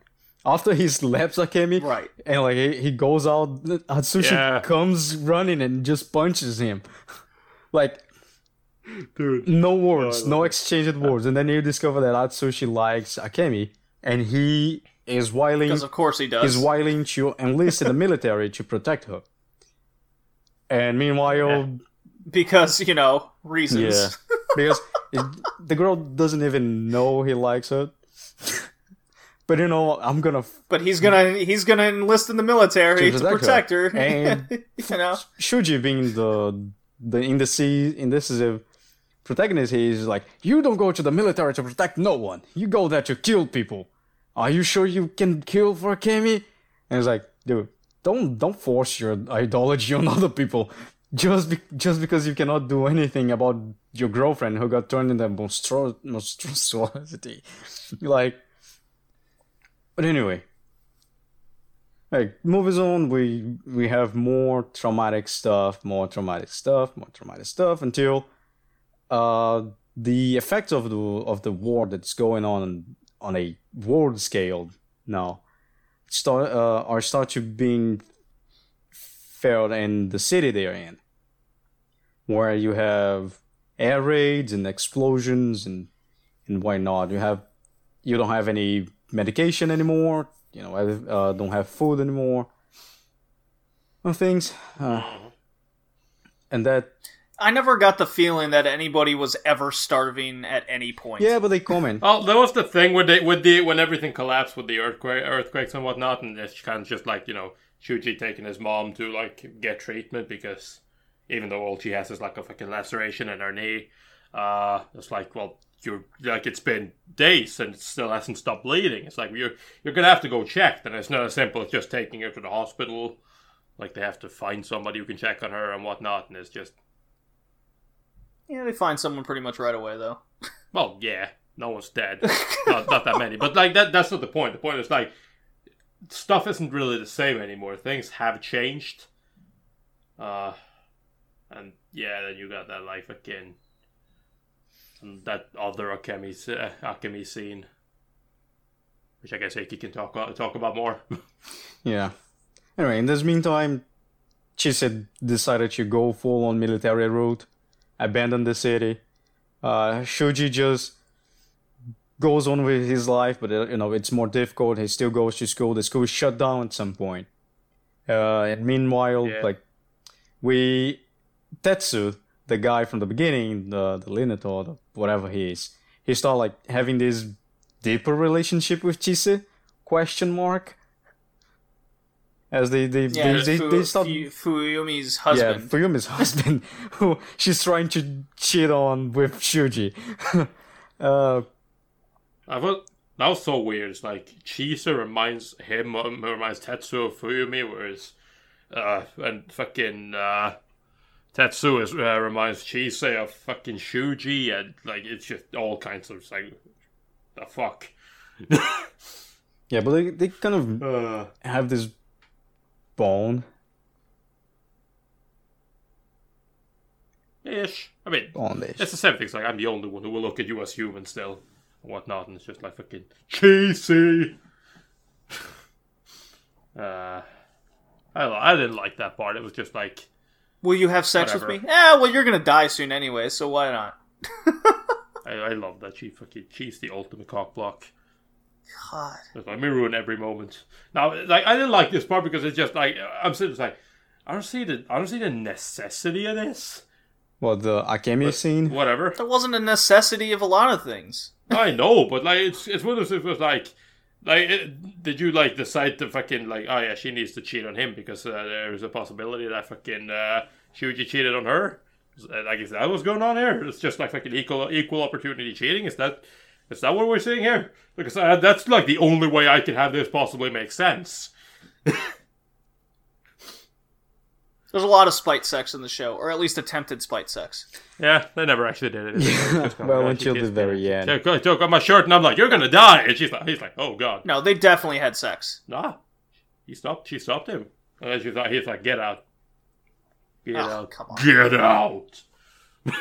Yeah, no. Then we have episode. I interpreted much of the show as they only wanted to show so much, but the implication of sex was like a 50% of the time. Please. Like anime's ever been afraid of showing anything.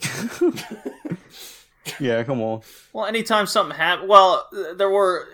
Like, half the time the clothes were on, half the time the clothes were off. They showed... I mean... They said there was a line where it's like, let's have sex, and they didn't have sex, and they would. Showed a dying war victim, half naked, as a guy groped her, saying she was beautiful.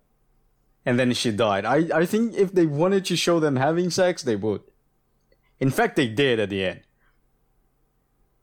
Yeah. There was a naked scene on a balcony. Yeah, what I was talking about is Akemi. And like I said, the show being pretentious. Akemi, the third friend, she goes missing. And then, there's another earthquake and Shuji's going around helping some stuff. And then he finds the little sister of Akemi. And the little sister goes, my sister wants to meet you. She wants to see you. And he's like, yeah, no, I'm going there. I'm glad she's okay. And the little sister goes, no, you don't understand. She wants to meet you, and start crying. She goes to Akemi's home and discovers that for some reason, somewhere, I don't know how, she got all fucked up. And she's dying. She's bleeding in a... She got caught.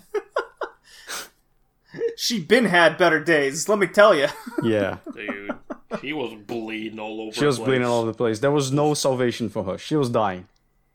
Why? I don't know. Something collapsed on the earthquake and kind of hit her. I don't know. They don't explain anything at this point. At this point, they just stopped explaining anything. They stopped even attempting to actually explain anything. And then you have like this... They're just like, let's just move on to the next scene, guys. Come on. Yeah, and then, we got a story to tell. We got shit to go down. Yeah, and this is like... They got a story to not tell. It shows how pretentious the show is, because Akemi is dying, and she starts by saying, I loved you, and I wanted to have sex with you, and blah, blah, blah, as Shuji just grabs her, like, opens her chest and like opens her clothing, and she's like, "Oh, are you sure this is okay? I don't know how I feel about it." And she just starts groping her. Yeah, and so you're beautiful, and she dies. It's like, yeah, they fail to make you have a deep bond with the characters and just went straight to the traumatic route. Yep, essentially. So here's a question that popped into my head when the scene was going on, because I'm not gonna lie, at this point, like, it was so over dramatized all the time. The show did such a poor job on getting me to feel anything for the characters. I just went, now if he was to actually have sex with her in this moment and she died halfway through the deed, is that necrophilia? Yep. Depends. Do you continue and finish off the job, or do you stop? Well, I guess in this case, Shuji would have stopped because she died and he was all upset. You don't know that. But he would be still inside her. Nah, here's the thing, alright? Let's say he was to have sex with her at this point. If he was to have sex with her... It's still warm? Hey, let's say that he was to have sex with her at this point. Here's the real question. If she dies during fucking mid-climax, can you now say that you're so good at sex that you literally fucked someone dead? I mean, it is one of my great goals in life. Fuck someone who's dying, huh? Well, they better be old. Well, I mean, I have a sturdy table in my kitchen for a reason, man. I got a plan for these things in the future. I got goals to have, you know? Yeah. These are important questions that the lawyer of the podcast needs to be able to give me a straight answer. Yeah. Oh, well. Are we going to wrap up the story about, Saikano?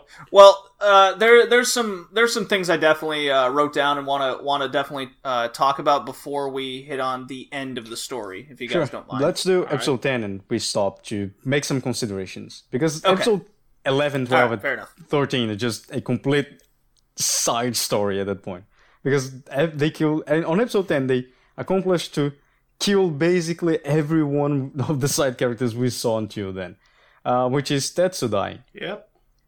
Tetsu finds himself in a sticky situation, kind of goes on saying, this is finally my moment to die. He actually dies, but as he was dying, he was kind of saved by Chise, but there was no way to save him. So fucking funny ass death scene. Yeah, and she's like, "Oh, please, you cannot die," blah blah. And Tetsu start calling for Fuyumi, which is his wife. Logically, and Chise is like, "Grope my chest." I'm like, "What? What the fuck? Why?"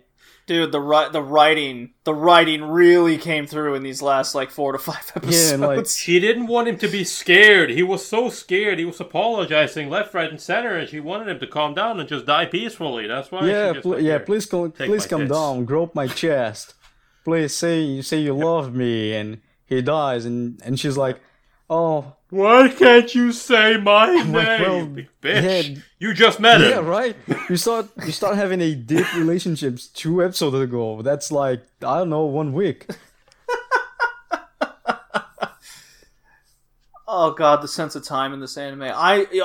This guy Tetsu, he gets I guess shrapnel in the back of his head, and he starts kind of hallucinating, and he picks this like totally random, at least in our eyes, random like apartment to go into, and he says the line, "I picked this place because it reminds me of home." And he heads into the bedroom, and there just happens to be like 5 enemy combatants just in this single room. Platoon inside of, and they don't show you the action. That is another thing of this anime. No. They never show you the action. Yeah. So the only thing they show is he's screaming, and you see like outside of the building. It always cuts away to anything, any sort of thing that could be animated. Always cuts away. And this scene was no exception. Just, here's the platoon in the random bedroom you walked into. Cuts to the outside. Hey. Great. They are good friends, and they were busy jerking each other off, and he just shows up in there, and they're like, oh, fuck, gotta take this guy out. I like that they are in shooting position. I don't know why. Because they're jerking each other off. That you assume shooting position when you're jerking each other Assume off. shooting involves guns. Yeah. Sure. Let's go with that. Oh, God. I like that little moment where they're just looking at each other. It's like, he's like, what? And they're like, huh? It's like, nice little moment there. I like that. All right. So speaking of that, the anime quality and action, like the thoughts, we already said that it always seems to cut away from anything. Yep. Every time she's a fight, she just fucking flies up into the clouds. And That's repeat animation over and over again. There's one scene, I think it was like episode 4, where she flies back, and it cuts to her landing on the ground in her little angel wing ultimate weapon form. Mm-hmm. That was an animated scene, I guess, that stands out. Because there was just so few. That missile that hit them. There, like maybe missiles like falling to the ground and rolling. It was, for something that portrayed so much action in the show, it showed us nothing. Yeah. All the animation were usually about the action, JD. Most of the animation were in the cheating parts or groping parts. Those are all the animation, or most of it. Mm-hmm. The other ones were just dry cuts of animation. They talking or they walking. The fighting scenes, you don't have anything. Like even on episode 9, not only Akemi dies, but his friend who went to the military, Atsushi, he also dies. Yeah, or he dies on he dies on episode 10, but his group dies on episode 9, and like there's this one guy fooling around with the helmet, and like a bomb, like a missile hits the ground, and the guy's like, "Oh, sorry, here's your helmet. I'm sorry I did that to you." And it's like, "No, it's all good." And he looks up, the guy starts bleeding and start falling, but they don't show you the body hitting the ground. It's just like he start falling, and then you have a cut, the sound of the body hitting the ground, and then the body in the ground. You know? Yep. I love that though, and it's just like something happens, and he's clearly gotten hit, but you don't see his head anymore, and he just fucking hands him back to Hellman. He's like, "Sorry." And he dies. I'm like, well, at least he apologized before dying. That scene was so weird. Because they're in the middle of battle, and yet this dude's just in the middle. Because when it cuts away at the end, you're like, oh, they were standing in the middle of the street with no cover. No, I know. Everyone's dead around him. He dies last, and our little character here is holding his helmet on the ground, like looking around at him. Oh. I mean, that's kind of the thing. I don't understand. Where is like the battlefield really? It's like when Tetsu and Chisa sneak away to fucking grab breakfast or whatever, or lunch or whatever the fuck they're doing. It's like they're apparently now snuck into enemy territory, and I'm like, what? Where's the enemy? Who is the enemy? What are you fighting? Like, why do I care? Who are these people? What? it just repeats that all the time, and I have to bring up the character designs. Not to say Moe Blah, but they were it was like basic circle faces. Anytime it was a side shot, it looked like they had no chins, like at all. Oh yeah, it goes straight up to the neck. Yeah. Right. Yeah. The mouth was a single line, like it was nose, and then a single line representing the mouth on a straight line hitting their chest, essentially. Yeah, I mean, the only time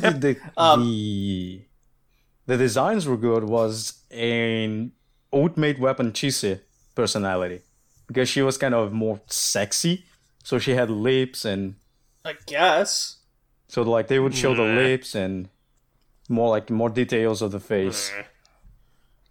The other times. Yeah, like one animator was like, okay, I guess I'll try it today. What was the show's obsession with the characters constantly blushing and having like red hash marks on their face? They're the style. Yeah. Japanese always blush. I think that's. But it was I understand if there's maybe an embarrassing moment or whatnot, but they were just always blushing. Welcome to early 2000s Moe. There is blushing is your fucking default. Yeah, I mean, like the problem. I don't think the problem is the blushing, because it's probably some artistic choice.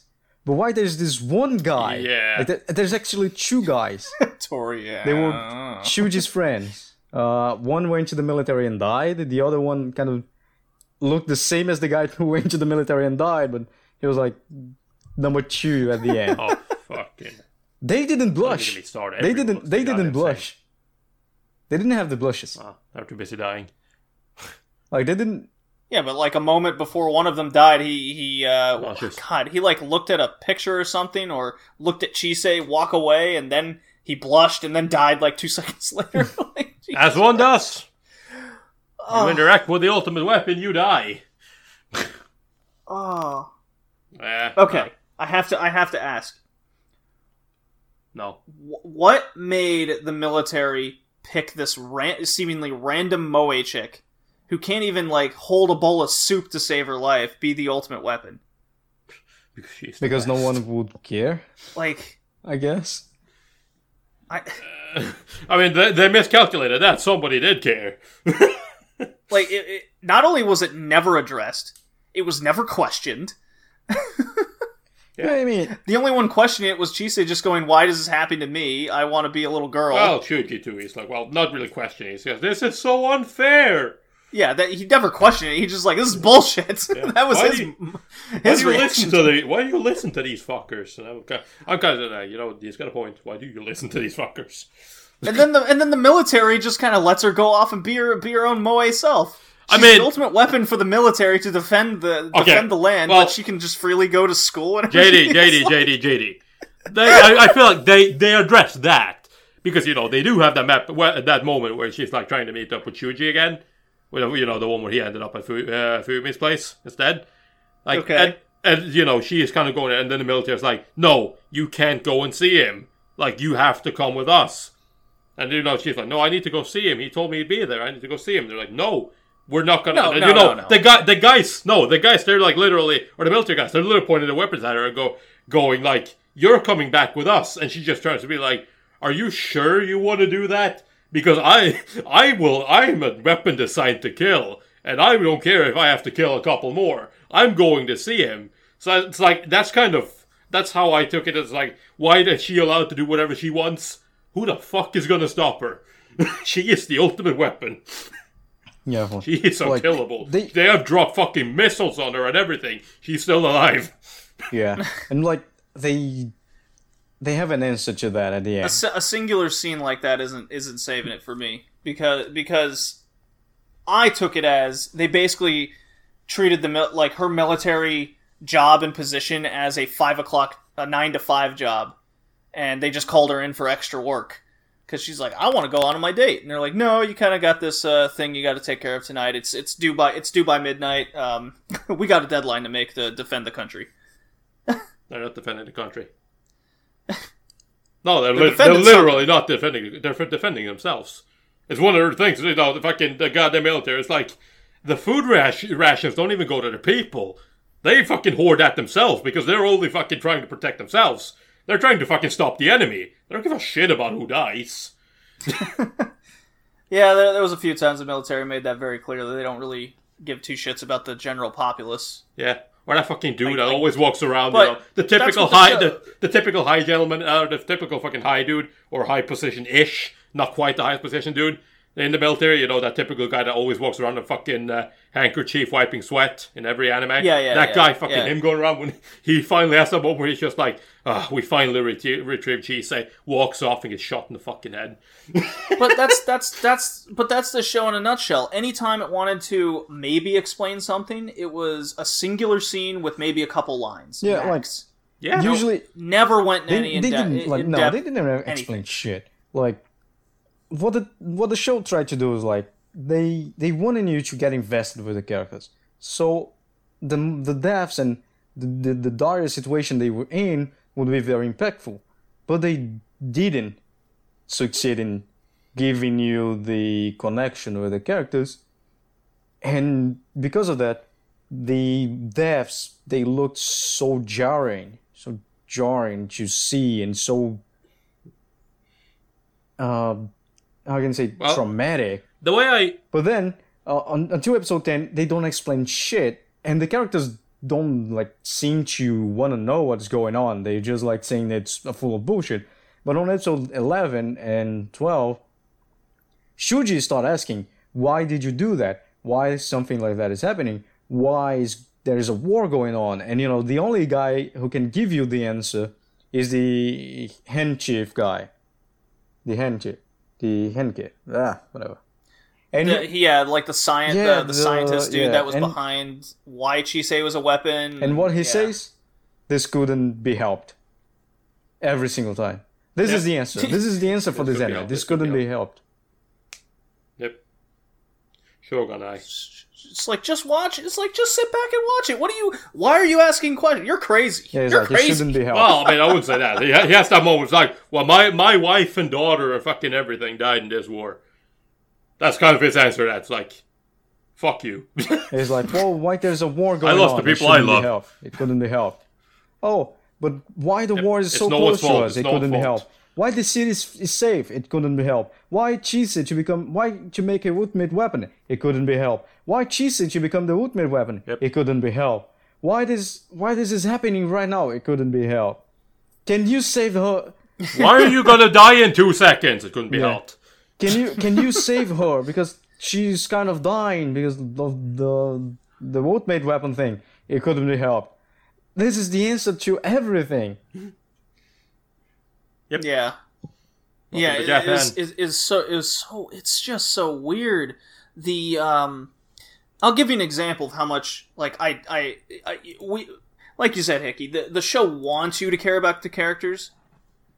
It just felt like a lack of trying. I'll give you an example of how much I just did not give a shit. Tetsuo, Fuumi's husband, cheats on her with Chisei, or at least tries. Then he dies. Chisei brings home the dog tag and, like, a letter, puts it on the doorstep, and Fuumi starts crying over her dead husband. Yet she actively tried to cheat on him with an ex-student. Yeah, she tries, and after he's dead, she goes, like, to the school and goes to shoot her, like, my husband died. And start, like, as soon as he's dead, she wants to cheat on him. She wants to go have sex with the kid again. Already established that he looks exactly and acts exactly like her. Or him. That is not an excuse. That's why. First of all, they don't look alike. No, I know, it's not an excuse, an explanation. I don't think they look alike at all. I think they do. I think everyone actually looks alike. Yeah, I'm with Tori. Everyone actually looks alike. Chisei and Shuji look almost alike. Almost. Close enough. Too close for comfort. Yeah, and then the writing to go along with any sort of these scenes. Let's just continue off where she goes and tries to have the sex with him in the school. As Shuji's trying to have, like, a bottle of wine in the school to commemorate Akemi's death. Yep. she's like, have sex with me, because that's the extent of the lines that they write, I guess, for the characters. And then Shuji just, like, he drops the wine on the desk, it's spilling over onto him, and then he all of a sudden has this male hormone explosion for the first time ever, and turns her over. He's on top of her, and she's going, "No, you're too rough." You taught me this. Yep. Like, I like that he walks away, bitch. and he's like, "Oh, I think she was just a child love of me." And I'm like, what the fuck? Why, dude? People are dying outside, and why are you having this kind of thought now? It's like, goodbye, my childhood. I was like, dude, your childhood is long gone, and you don't have a future in this rhythm. I was so shocked. I was so shocked by the end of this that Shuji hadn't had attempted sex with Akemi's little sister. Maybe he did. We just didn't see it. That's the OVA. Yep, it sure is. No, but okay. Are you ready for this? Because I've been lying to you this entire time. I know everything about this show. I know what the show is actually trying to say. Are you ready to what this show is actually about? Okay, I'm ready, Tori. All right. This show is actually an allegory for cancer. How did you come up with this? And here is why.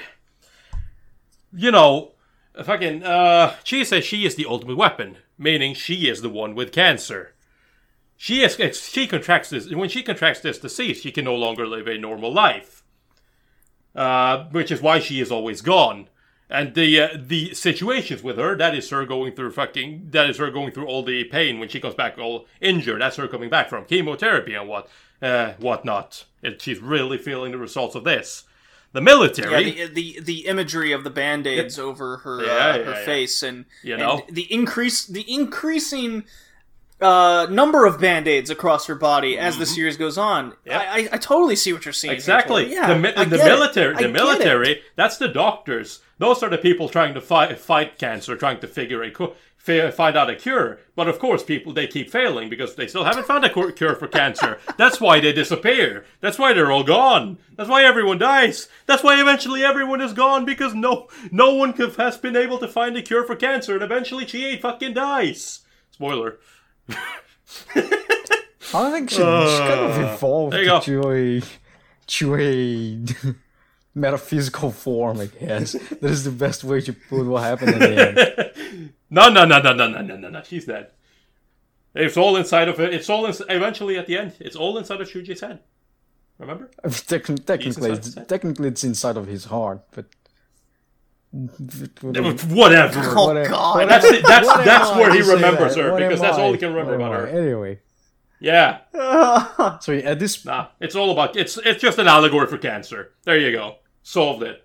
I know what I see. I can analyze stuff. Yeah.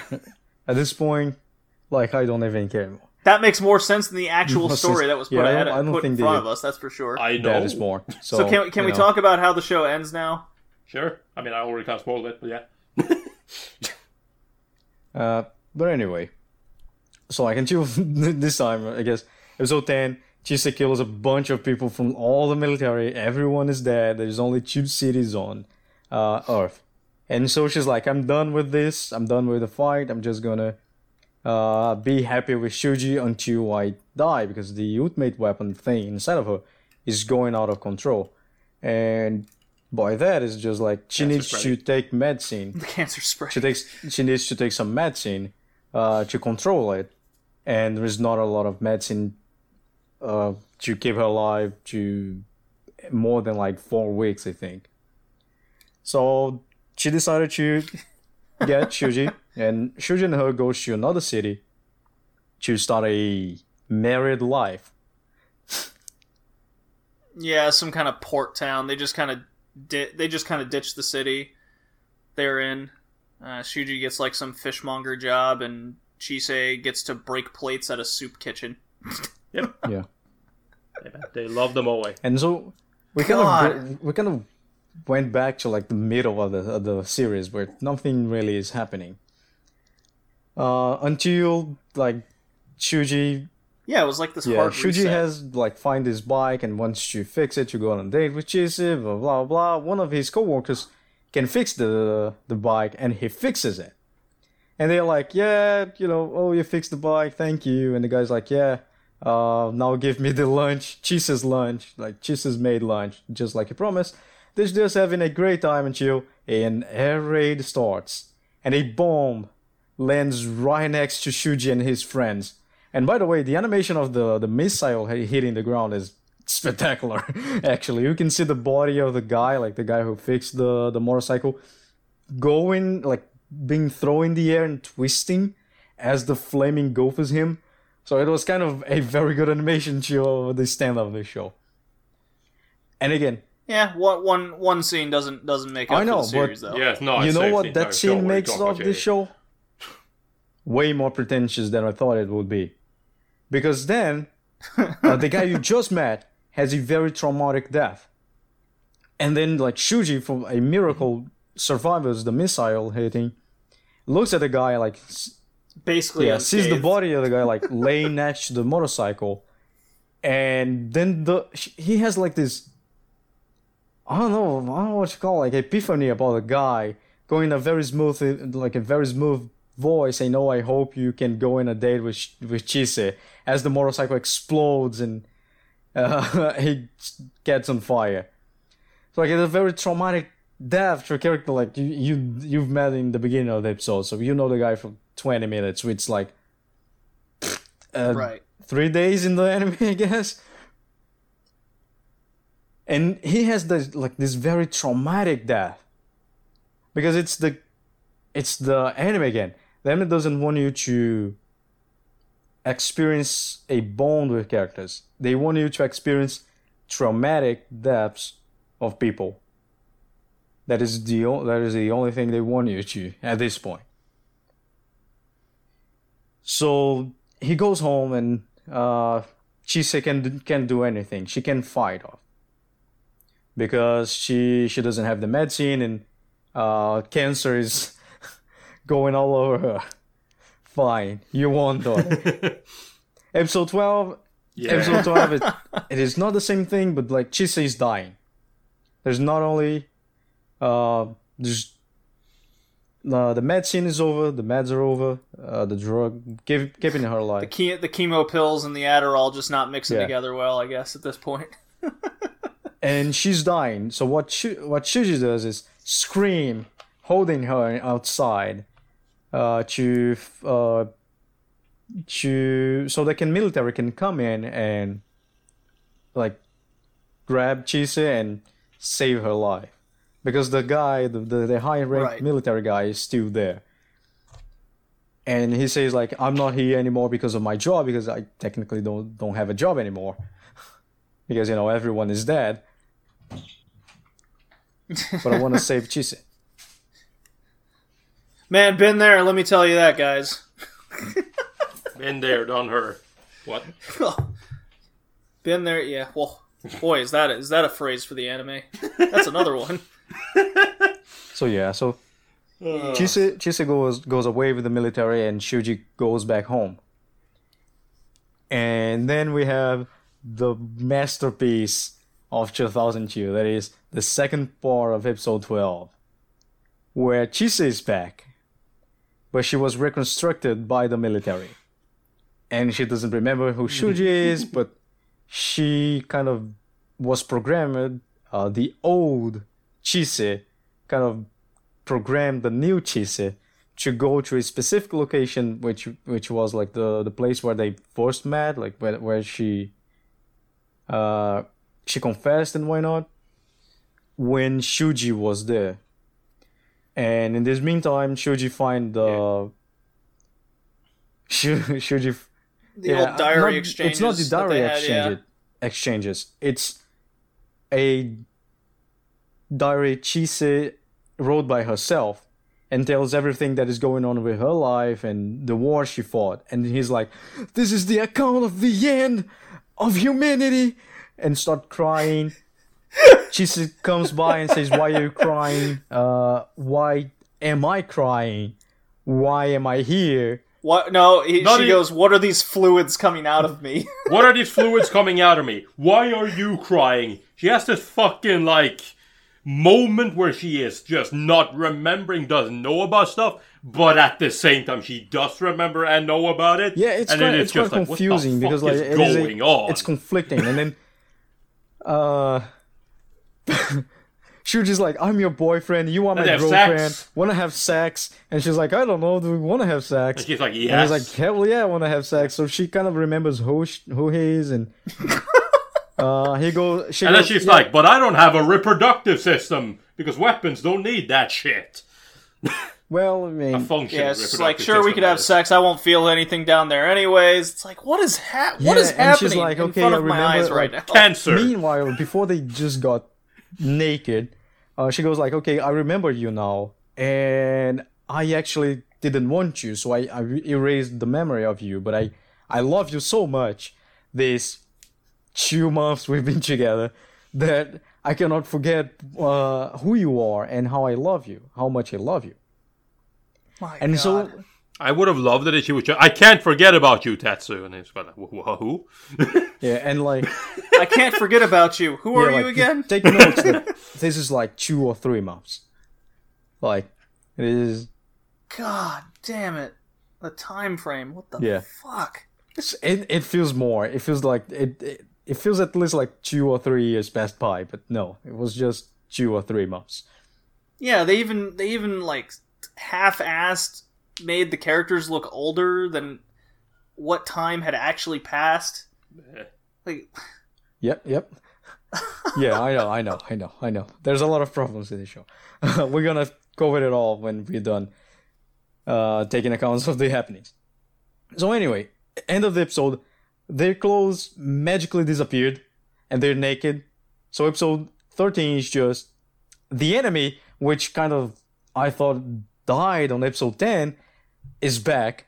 Chise has parts of a cancer thing in the sky, the missiles, and everyone dies except for Shuji. Shuji is the last human alive. Attack of the CG tsunami. Yeah, the CG. Oh, that happened later, but it was like aliens attacking or some shit. I'm like, what is happening here? That was Chisa's part.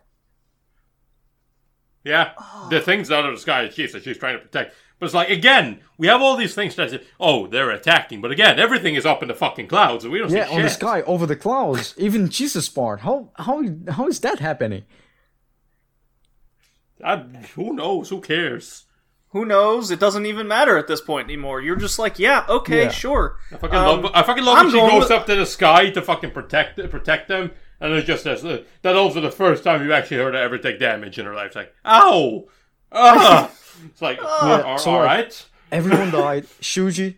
The way I was looking at it, I just go, aliens are attacking. I'm done. That's how I felt about it. I didn't even care to listen anymore. It's humanity. It's the cancer. Aliens attack. So like, look at that point, I was accepting aliens. Shuji's the. But it was so alien. checked out. It was cancer, JD. Yeah, it was cancer, JD. So Shuji is the last. But isn't cancer the aliens of our? No. Shuji is the last human alive. We're gonna touch on the aliens after this. Shuji is the last human alive. That's all right. But actually, Chise evolved to this metaphysic form where Shuji can listen to her. And she'd say something like, yeah, no, I'm inside of your heart now. And like Shuji is just laying down, then you have this hard reset. Where they're just standing in school, like in the same place before where they had sex. And they're clothing, and she has a form, and she's like, oh, this is how it is inside of your heart. And he's like, yes. And it ends with a exchange of the words, like, a exchange of words between them. Is like, so Chise, is everyone actually really? And she's like, yes, the world ended. You are the only human alive, but we now are living inside of your heart. And the show ends. So, well, that last scene when she disappeared and she has no form anymore. It was like a black screen, Shuji looking at his hands, and text is going across it. It's all we got. Yeah. So, okay. that is basically Seikano, a very, very pretentious show. So everyone, did that make sense? No? Yeah. Good. I know. So like, I know that when a show wants to be pretentious, it wants to deliver a message. And you know, you although I advise you to brush off the show as being pretentious, it is interesting to know what kind of message it wanted to deliver. Might be the cancer thing. I don't know. As I thought as Cancer's bad, okay? It's not about the war. It might be anything. War. I don't know. Yep. That's how I'd sum it up. In my opinion, like, it's not about war. It's not about relationships, and why not? It's way simpler than that. That's why they need to be pretentious. It is basically, it's basically them saying, doesn't matter what's going on in the outside world, when you have someone you love and can live for someone you love. Because that is also something like Chise really wants to die at the beginning of the series. But then she's like, no, I don't want to die anymore because I have someone I love and I want to live for this person, to protect this person. So yeah, they threw that line out there a few times, like the power of love saved me and had me go on. I was like, oh my god, it had a lot of yes. So basically, writing. The message of this anime is like, if you have someone you love or something you love, doesn't need to be someone. It is worth living and fighting for this person. So like, to paraphrase a Brazilian music, which is kind of, I remember these lyrics when I was watching. It's like, they can take away everything you have, but they cannot take away the things you did for the ones you love. And this is basically the end of the anime. The war took everything from Chuji, but they couldn't take away the things he did for the person he loved.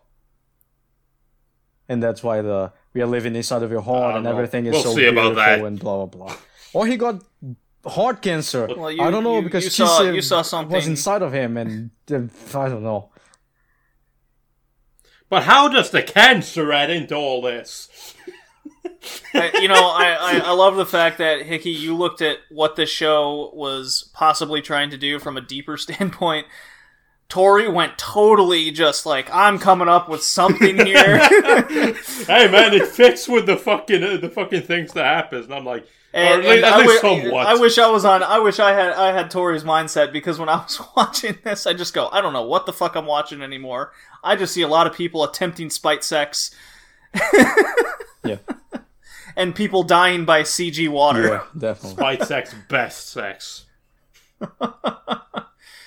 I totally lost it when the CG tidal wave took out the city. I was like, words just couldn't. I couldn't have any words come to it. I just broke out in laughter. You know what that scene? You know what that scene wanted me to fucking do or watch? I wanted to go back and fucking finish Queen Millennia, because I remember that when all the episodes are still being subbed. That's an old anime, but all the episodes are still being subbed, so it isn't finished yet. But where I last left off, the fucking world was being rammed by a ginormous tsunami there too. And I was just so silent. I'm like, right, Queen Millennia. I should finish that. As I was watching She the Ultimate Weapon, other anime came to mind of I could be watching something better. I could be watching something good. All right, have we reached the point where we want to score this and get the hell out of here? I think so. The animation quality. Meh. It was so nothing. Yeah, I think absent. Not absent. Come on, not absent, but they focus on the bad places, like the wrong places. The character designs, and what do you think about it? Dumpy moe faces, early 2000s dumpy moe faces. I've finally seen I've been exposed to a fandom I've greatly ignored for many years. Yeah, I think one thing I noticed that the colors are kind of washed off. It's not a watercolor. Yeah, it's very bland. It's not a lot of the time. It's just washed off. It looks like someone dropped bleach on top of some of the cells. Yeah, it feels like, I mean, there's a lot of gray tones, but I feel like at times it's kind of like they didn't even use like proper gray. They kind of just used like a bit darker, and then they kind of like smeared it out. Yeah, it's kind of a brownish gray stuff. So kind of like give it this like it's like a brownish gray. Yeah, this like washy color. The music. I liked some of the guitar parts, but ultimately I thought the music was incredibly disappointing. Yeah, I think unmemorable. It works for the show, but it's not good. That is, and the story. I couldn't tell you a single song or anything that reminds me of music in the show. I don't remember. Neither. No, I just remember like in one of the early episodes, I started hearing this like sweet kind of before shit hit the fan. I heard this like sweet like sweeping guitar, and I'm like, okay, that's kind of nice. Fits the tone. But then after that, it was kind of like, yeah, it's nothing bad. But like the show is not that good, so the music is good enough for the show. Like for when they want you either be like a prelude in a prelude to something is about to hit the fan, anything like that. It was good enough for the show. Story. That's my response. It might be one of the for something that tried to do a comprehensive story, it might be one of the worst anime I've seen. Holy shit. Comprehensive story? You thought they tried to do a comprehensive? Wow. It seems like they attempted. No, I disagree. I don't think they attempted at all. It looks like they gave up halfway through a couple times. But they didn't. Like literally everything is just like why does it, like he said, why does anything happen? Well, it can't be helped. Like that's not an attempt at writing a story.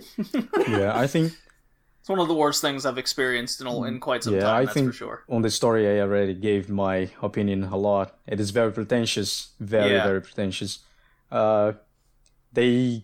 If they went with something simpler and more humble, I think it would work way better than this, especially because they wanted you to be invested in the characters. They couldn't make it. They wanted to make this complex anime. They couldn't make it because they couldn't answer the questions, or they didn't have the time to answer the questions. They laid on the anime. The better thing they could do with the questions was answer with it couldn't be helped. Be helped. So like I think if they went with a simple thing, yeah, Chise can be the ultimate weapon, the world can end. That can happen, but from she becoming the ultimate weapon to Shuji being the last human alive, I think they should take a simpler road, like a simple route, instead of all the traumatic scenes and missiles and whys they put on. That hurt the... Yeah, it reminded me of quite a few 80s anime with some type of person being altered, and there's a love story. Take Midnight Eye Goku that we covered. That's a dude who was altered, and that was more... That at least knew, I felt, what it was out to do, and that was be an 80s... Well, an 80s anime, pretty much. I would just say that show wasn't out to do very much at all. Except for, look at me, I'm badass. I still think it accomplished what it was supposed to do way better than what this tried to do. This show tried to be something it just wasn't meant to be. Alright. Yeah, so here it comes. Scores. Oh, what are your guys' scores? Hickey, why don't you start? I gave the show... why don't you start? I gave the show a 5. And I'm being very generous. Alright. Very generous. Interesting. Alrighty. Tori? Right? Yeah, no, I'm with Hickey. I gave the show a 5. Weird anime like this... I was not expecting that out of you, man. Weird anime like this is is something that I have a weird love for. Oh, but this show made me not care. And that's very weird that's very abnormal, because when you have a show that does a lot of weird shit that makes no sense, I at least have some sort of care for it, in the sense of like, that's funny. But here I'm just like, meh. Wow. So yeah, 5. I'm actually shocked that you went that high, Tori. I expected, based on how you were reacting to it and I don't like it. About it. I don't like it at all. But I've said this multiple times. with me, oftentimes a 5 is the worst score I can give something, because a 5 is something I give to as a score I give something that just I don't give two fucks about. I couldn't give one fuck about it. Fair enough. So I think I've spoken my piece. I think a low score is pretty much expected coming from me at this point. A 10. No, it's not. It's not Anne of Green Gables territory. A minus 10. Fine, I know, controversial statement there. Fine, a 9 then. God. No, I haven't watched something. I should have dropped this, to be honest. Ooh. I was probably out at 1 episode. I was for sure probably out at 6, and then I just really just checked out at the end. I hated the story. I hated the characters. What story? Nothing made sense to me. I should have looked at it the way Tori did with trying to find allegories for things and metaphors. So I gave it a 2 out of 10. Maybe it's a little bit harsh, but hey, I'm just being honest with this one. Yeah, definitely. Nah. Yeah. I think it's the lowest score I've given an anime on the podcast for me personally. Because I even gave Too Hard a 4. Shit. Looks like I got a 1 up it. We need a 1. We need a 1. I mean, now we need something for Tori to truly hate and think it's wait for the appalling. next time I choose the anime we're gonna review in the podcast, and I'll make sure I'm gonna choose a 1. Yeah, okay, can you I'm just gonna have to point this out, but my average score for your picks is incredibly low. I think 5 is the highest I've gone for the show you picked. So, can you mix things up and choose an anime that I will enjoy? Okay, fine. Oh, God, the next anime I'm gonna choose a good one. But then I'm gonna choose a 1 out of 10. Of course. Oh, God. No, you don't get to pick smartphone, Hickey. I'm not picking the smartphone. It's not old enough. We're not. Yeah.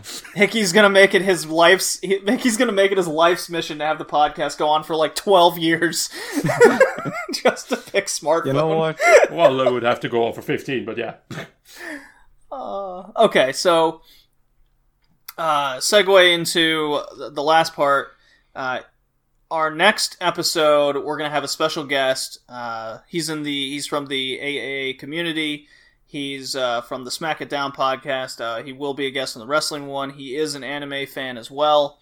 It is Viva La JD, and his choice was over the anime Slayers. And we're also going to do a discussion over the Digimon and Pokemon movie. So that's what the next cast is going to be over. And I hope I'm excited for Slayers. I mean, it's something I've been meaning to watch for a while. Oh God. Okay, I won't be on the podcast, so I'm fine. I'm not watching Slayers. Yeah. Hey, kid, don't leave me. You'll be. I need you. Tori's gonna be double teamed, possibly. Oh God, no. So this has been the Red Leaf Retrocast, episode 24 over Psychono. You can find us. Maybe next time live on Twitch and Mixer, if the connection stays with us this time. If JD has good internet. Yeah, apparently it's summer, and that's... anyways, you can find the podcast, Podbean, iTunes. Please go ahead and check us out there. Leave us a review. And Google Play, Stitcher, tons of other places available. We're currently under review for Spotify, so if you prefer Spotify as your podcast listening venue, then hopefully we get approved for that. So thank you. Final thoughts, Tori? That's all I have to say. Fair enough.